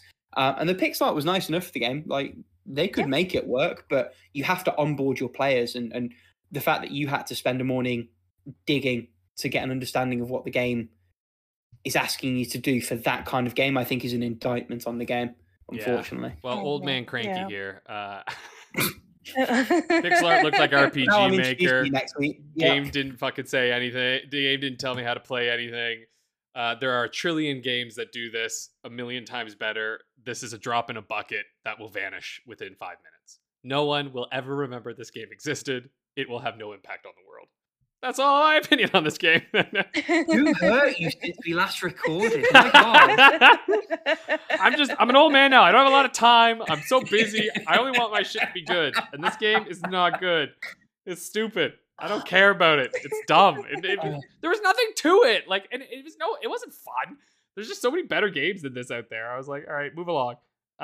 Do you count your pick, Alex, as a better game? Nah, I don't think it's all that much better. Tell us more about it. I think the one that I picked, I don't know, maybe marginally, but I actually don't think it's all that much better. Like, I think it's like on a similar-ish level in some ways. Because, like, okay, maybe it's a little bit better, but essentially I picked Mika and the Witch's Mountain. And the reason I picked it is because Kickstarter decided that I really want to back this game. Jesus Christ, I got so many fucking ads for this thing. They clearly did a big targeted push for it. And it's like, I mean, okay, it's Kiki's delivery service. That's what it is. It's Kiki's delivery service, the game. And you're like a little witch who gets pushed off at the top of a mountain, and, you know, this other witch is trying to tell you got to get all the way back up. The writing, whoa. Horrible. It's been through a couple of translate, Holy shit. And there's no excuse this day and age. I understand if you're a developer in a different language. Bruh. Everyone develops in a different language. Like, you know what I mean? Like, everyone makes games, and if someone made an English game and translated it and it was a shite translation, that's bad too, you know? And I was just like, it was very bad translation. To the point where it was aggressively bad. Yeah, it was like, because again, listen, you all know me. I teach fucking English. I don't mind when there are mistakes in some things. Whatever. I've played plenty of games that have little grammatical mistakes, and it's no big deal. This was Google Translate bad. But like Google Translate in 2010 bad. Do you know what I'm saying? Not current Google Translate, like old Google Translate bad. It was horrible. No one spoke like a person. They all had this weird shit. It also doesn't control that good. Like for a flying game, the controls weren't that great. Like fishing was a bit awkward. Fishing was weird, man. I was like, ooh, this is a hard no for me. So I was glad that I tried it because I was like, yikes. It's pretty looking. Like, I mean, some of it's like it's hand-drawn cutscenes. Those are gorgeous. Like really beautiful. To the point where I was like, maybe you guys should just make a short film of this idea.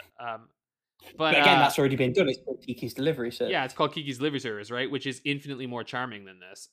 And this is charming. It's just that it's infinitely more. It has promise, right? Like probably in the way that Overboss or whatever thing could potentially have promise if they made fundamental and deep-seated changes to their game. Which is a pretty big ask. So, my thing is that, like, if you've done this, and this is not an unknown studio, they have released many games at this point. Yes, they're not some random. They are a studio. It's Chibig or whatever they're called. Chibi or something like that. It's like Chibi with a G. Let's find out. It's Chibig. Yeah. Chibig. Yes, they have released games. They've released a number of games actually. They have no motherfucking excuse. So when I get a game like this that is your demo and then you're asking me to kickstart to finish it, I'm like, no, because this is not a great sign. I don't know. How does that speak to the changing landscape of Kickstarter, right? Like Kickstarter, particularly for video games that you just can't get a proper budget to on a Kickstart. It's more a marketing push, exactly, and a platform to maybe find a publisher and do other things than it is actually a genuine attempt to fund a game. You know, look at like a Shenmue Kickstarter or the original projects, things like Broken Souls. That had to ask for extra money towards the end or release it in 2 parts because that was the only way they could sort of make it make sense. Or the Banner Saga, where they only did the first part and then they had to like split their story in 3 to make it make sense. And like, I'm fine with that, like no shade on them making a Kickstarter or anything. I don't know, man. It feels like it's like there were a lot of red flags that could be addressed, but as they stand, I'm like, ooh, I'm gonna wait to hear like if they actually address these issues in their game on its release. You know what I mean? Yeah. As a proof of concept, it is proof that this is a concept. Actually, I didn't think it controlled terribly on the whole. I actually thought flying was reasonably okay, but I suppose that's the thing. Like, reasonably okay is a good tag for the thing as a whole. Yes. And there are just so many better games vying for your time. One of which, in my opinion, is the last game in my suggestion, Shady Knight. Now, this is one that we have played before, but it's a solo developer, and there has been a lot of change since we played, which is why I thought it'd be worth a revisit. And I want to publicly apologize to you, Paola, because when I nominated, I didn't think about the fact that it might actually melt your brain a little bit. Poor so motion sick, Paola. It's okay. God bless you for playing it anyway. How did you find it, first of all? Since I didn't have a proper controller because I left mine at home, I had to use the mouse and keyboard, and it wasn't that bad. Like, I hate playing platformers with mouse and keyboard or like 3D stuff with mouse and keyboard because I tend to work it and fall a lot, which I did. I did fall a lot, but I did have a good time. I died when the enemies started appearing, like those spider thingies that I managed to kill a couple of them, but then I managed to get myself killed, and it was like, okay, still like, I'm starting to get a little dizzy, so I think this is it for me. But the game is pretty, like, it looks kind of polished, and I like that the instructions are like written in the environment, which helps a lot. Everything is like really clear, and unlike Overboss, we didn't tell you shit. They do a lot of onboarding you for sure. It's a low bar, but they clear it. Yeah, and I like the grappling hook. Like, it added like so much fluidity to the movement that I swear I was having fun because I was like flying over the things and just moving and jumping, and then the enemies appear and the Fire Nation appeared and everything went to shit for me. I actually think the grappling might be new. Sorry, go on. But yeah, very good recommendation, Rick. I really enjoyed it. Appreciate that. This is another proof of concept for like the need for like a half like analog stick and a few shoulder buttons controller to go with a mouse. Like, that's the dream for this kind of setup. I actually prefer to play this kind of game mouse and keyboard. I think having the mouse is better than losing the analog movement. And this is a game that to play it well, again, apologies, Paola, because this is on me for putting it on you, does require you to be doing a lot of sort of quick and precise mouse movement and flicking the visuals around a lot. It's much more refined than when I played it last. There's a semblance of a story. I'm not sure if the grappling hook's new. I think it might be. I might also be making that up in my head. But everything feels a lot more refined. And you can tell that so much work's gone into this, in the 6 or so months, maybe more, since we played it last. This is one of my most anticipated games, just generally. And it's nice to see from my end that it's still on track. Interesting that they started to add a bit of a story as well, which absolutely wasn't there last time. No, there was nothing either. No. What did you think of this one, Alex? You did play it last time as well, didn't you? So you're in the same position as me. Yeah, it's Shady Knight. It's good. Like, I mean, I kind of knew what to expect, and I went in and I was like, good stuff. I did kind of. Actually, it's interesting. I felt like I was being stopped up more when I was playing this time than the last time before. When we played it the other time, I actually found it was smoother, and that was on my shittier machine. And I don't know what it was. It was just like, I don't know. There was like some things that like just felt like they weren't working the way that they did before, and that's probably just a control thing on my end. But yeah, I just felt like it was like picking up the swords and stuff sometimes just never worked. Even when I would do the slide thing to get them, sometimes it just wouldn't do it. Yeah, I don't know if that's a combination of like I don't know what the I don't know graphics why. being a little bit better, and also I think I did feel like the speed of the game overall had been dialed back ever so slightly. Yeah, which I hate that. I hate that a lot because it was Not so my good. favorite change, no. Yeah, it was so good in that first one. I feel like the game's actually become a little bit worse, even though it's still excellent, and I'm still very looking forward to it. I'm a little sad, and you know what? Honestly, I probably get it. Those changes are probably important for getting more people into it because it was kind of at a breakneck speed, and that could have been because we were playing Neon White at the time, I think. And so I was like, "Give me speed," you know. So look, that could just be a me thing, but give me speed, you know. Reminds me, I need to go back to Neon White. You've got a lot of times that need beating. That's true. Yeah. Oh man, I'll come back if And we go back. I've got a fancy new keyboard to do them with as well, so Hell yeah, it does man. need to happen. Good. Anything anybody wants to say more about any of the 3 games that we played? Not really. The only thing is that you've just unlocked a new wish for me, which is the idea of like a nunchuck-like controller that I can have in my left hand while using a mouse. God, that'd be sick. Be so fucking With sick. a few extra.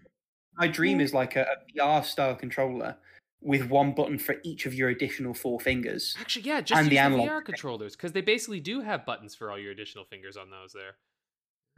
The problem you'll often find with most games is that they're set up to not recognize mouse and keyboard and controller simultaneously. Oh yeah, which is fair. I mean, it doesn't exist yet, so. But it needs to. It does need to. That does seem like the smartest way to move forward. Because then you could also have an analog stick on there. Because like, let's be honest, WASD. Best of both worlds. Yeah, for sure. It's the one. One day it shall be a thing. I wonder if it's a thing already. I wonder if we're being dense. If we are, let us know in the comments down below with a link, Yeah, because- ideally, so I can buy it. Yeah. I was thinking it shouldn't be like too difficult to like mod. Like there's a way to make a virtual controller on your computer. So in theory, you could map, let's say, a Switch Joy-Con and your mouse to that controller, and kind of make it work that way. Yeah, and you could just map WASD to like the pushes of the analog, so it wouldn't be full analog, but you could at least move and do that. That would be a pretty nice way of doing it. Yeah, I mean, but then if it's not going to be full analog, I'd rather be at the keyboard because then Exactly. I've got more buttons at my disposal. Like the trade-off I'm wanting to make is essentially lose a couple of extra buttons on my left hand, Yeah, but so gain full analog movement. Exactly. Yeah. Yeah. Anyway, one last nitpick, which by the way is like for every game that uses the control button, like the control key on your keyboard, like I hate that so much because my hand is so small, so I literally cannot press the WASD buttons, the WASD keys, and the control button. Like I literally cannot. Like you have a Joy-Con first scale over here. My hand is small, so I literally cannot press the control key and the W key. So I was having a hard time sliding.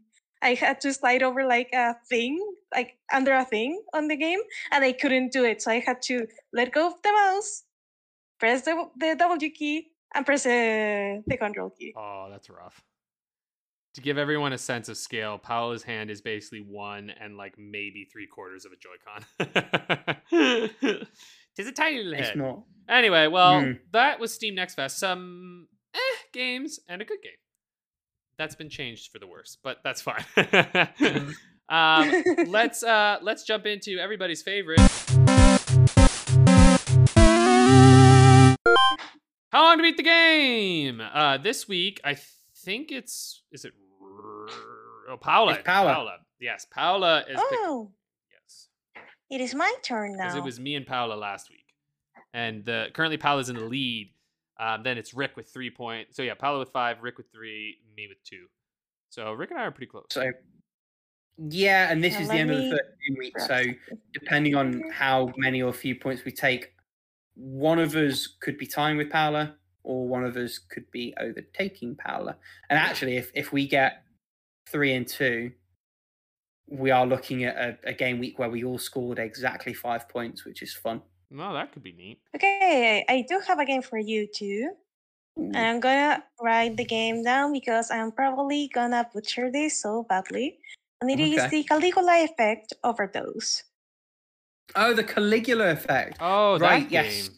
God, I've seen that game on sale all the time on the Switch, and I've never given a shit.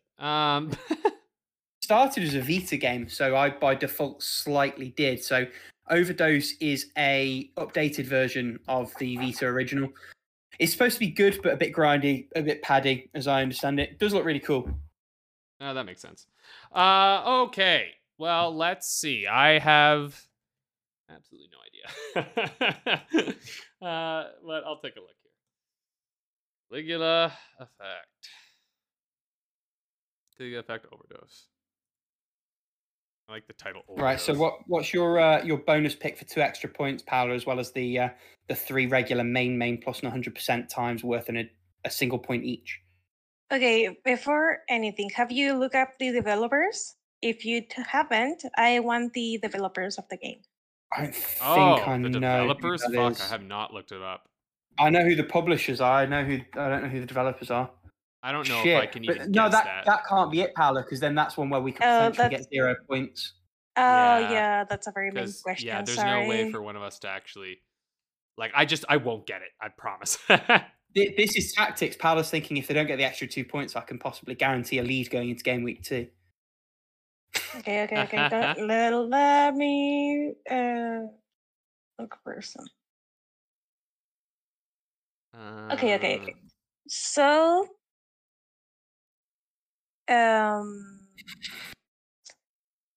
so the game is has a 66% rating on How Long to Beat. Okay. And I want you guys to tell me how many people have voted like the most rated score, I guess. What do you mean? How many people have rated it a 10 out of 10? No, like. Or are you saying what score has been rated the highest? What score is the most rating? Yeah, and how many people have rated that score? Thank you, Alex. You know. Yeah. You know how to translate my messy English at times. Yeah, basically, which score has the most votes? Yeah. So you said which one is the most? 6 total rating. How many have rated it that way? Yeah. Okay.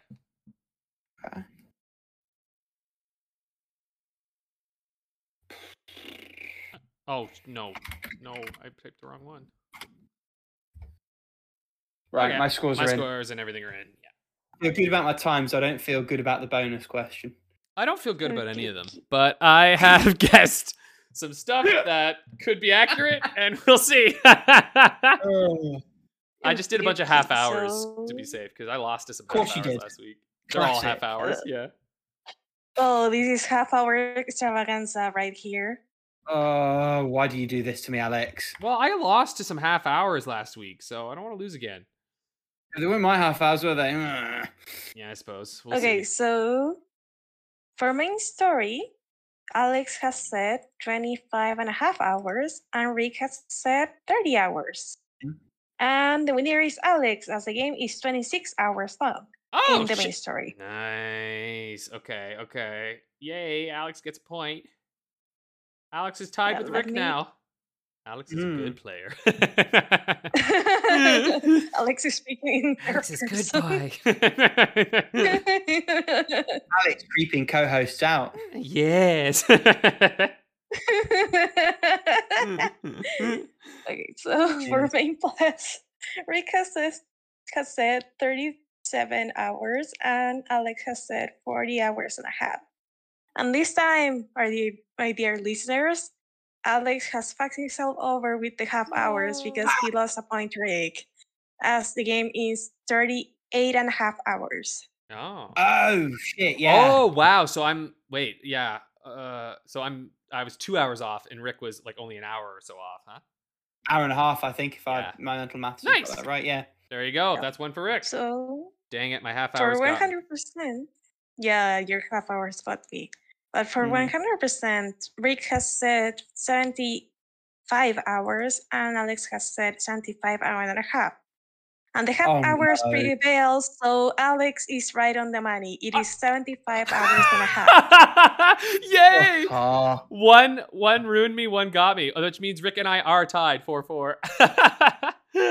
That's funny. Now, You who's can't gonna hear get it, the last I'm 2 staring at points? He's Right, glaring yes, at me, last yeah. 2 points. Oh, So, right, yeah. How are we doing this now? Is it 1 each for the score and the number of people who scored it? I think it would just be For 2 2 total, right? Like whoever's closest in Yeah. general. We're doing it that way. Yeah, Okay. whoever's closest in general. Because both of you have said 70% or 7 out of 10 is the most voted, which you're right, guys. Yep. I Okay. figured Rick 'cause has said 60. 30 people. And Alex said 25 people. And the winner is Alex, because it has Ooh. been 21 people in total who have voted Ooh. for 7 points. Yeah, That's I thought close. I'd overshot Or that. 70%. Or Well, however you that wanna means call that we are extremely close now in scores wise, because I'm at 6 points, Paola's at 5, and Rick's at 4. So it's still like very much anyone's game. For sure. Yeah, sick. That was a good one to pick there. I just figured it's one of those big uns that's got to have lots of time. Those folks like to play their games a lot. So anyway, that's it for this week's episode of How Long to Beat. Thanks for tuning in. We'll see you next week probably. I don't know. There's a new game plus that's gonna come out at some point. Might have already come out. Who knows? We'll see you next time. Bye. And Rick's not saying goodbye. Okay, goodbye. I said next time. Toodaloo. Professional outfit I'm a part of.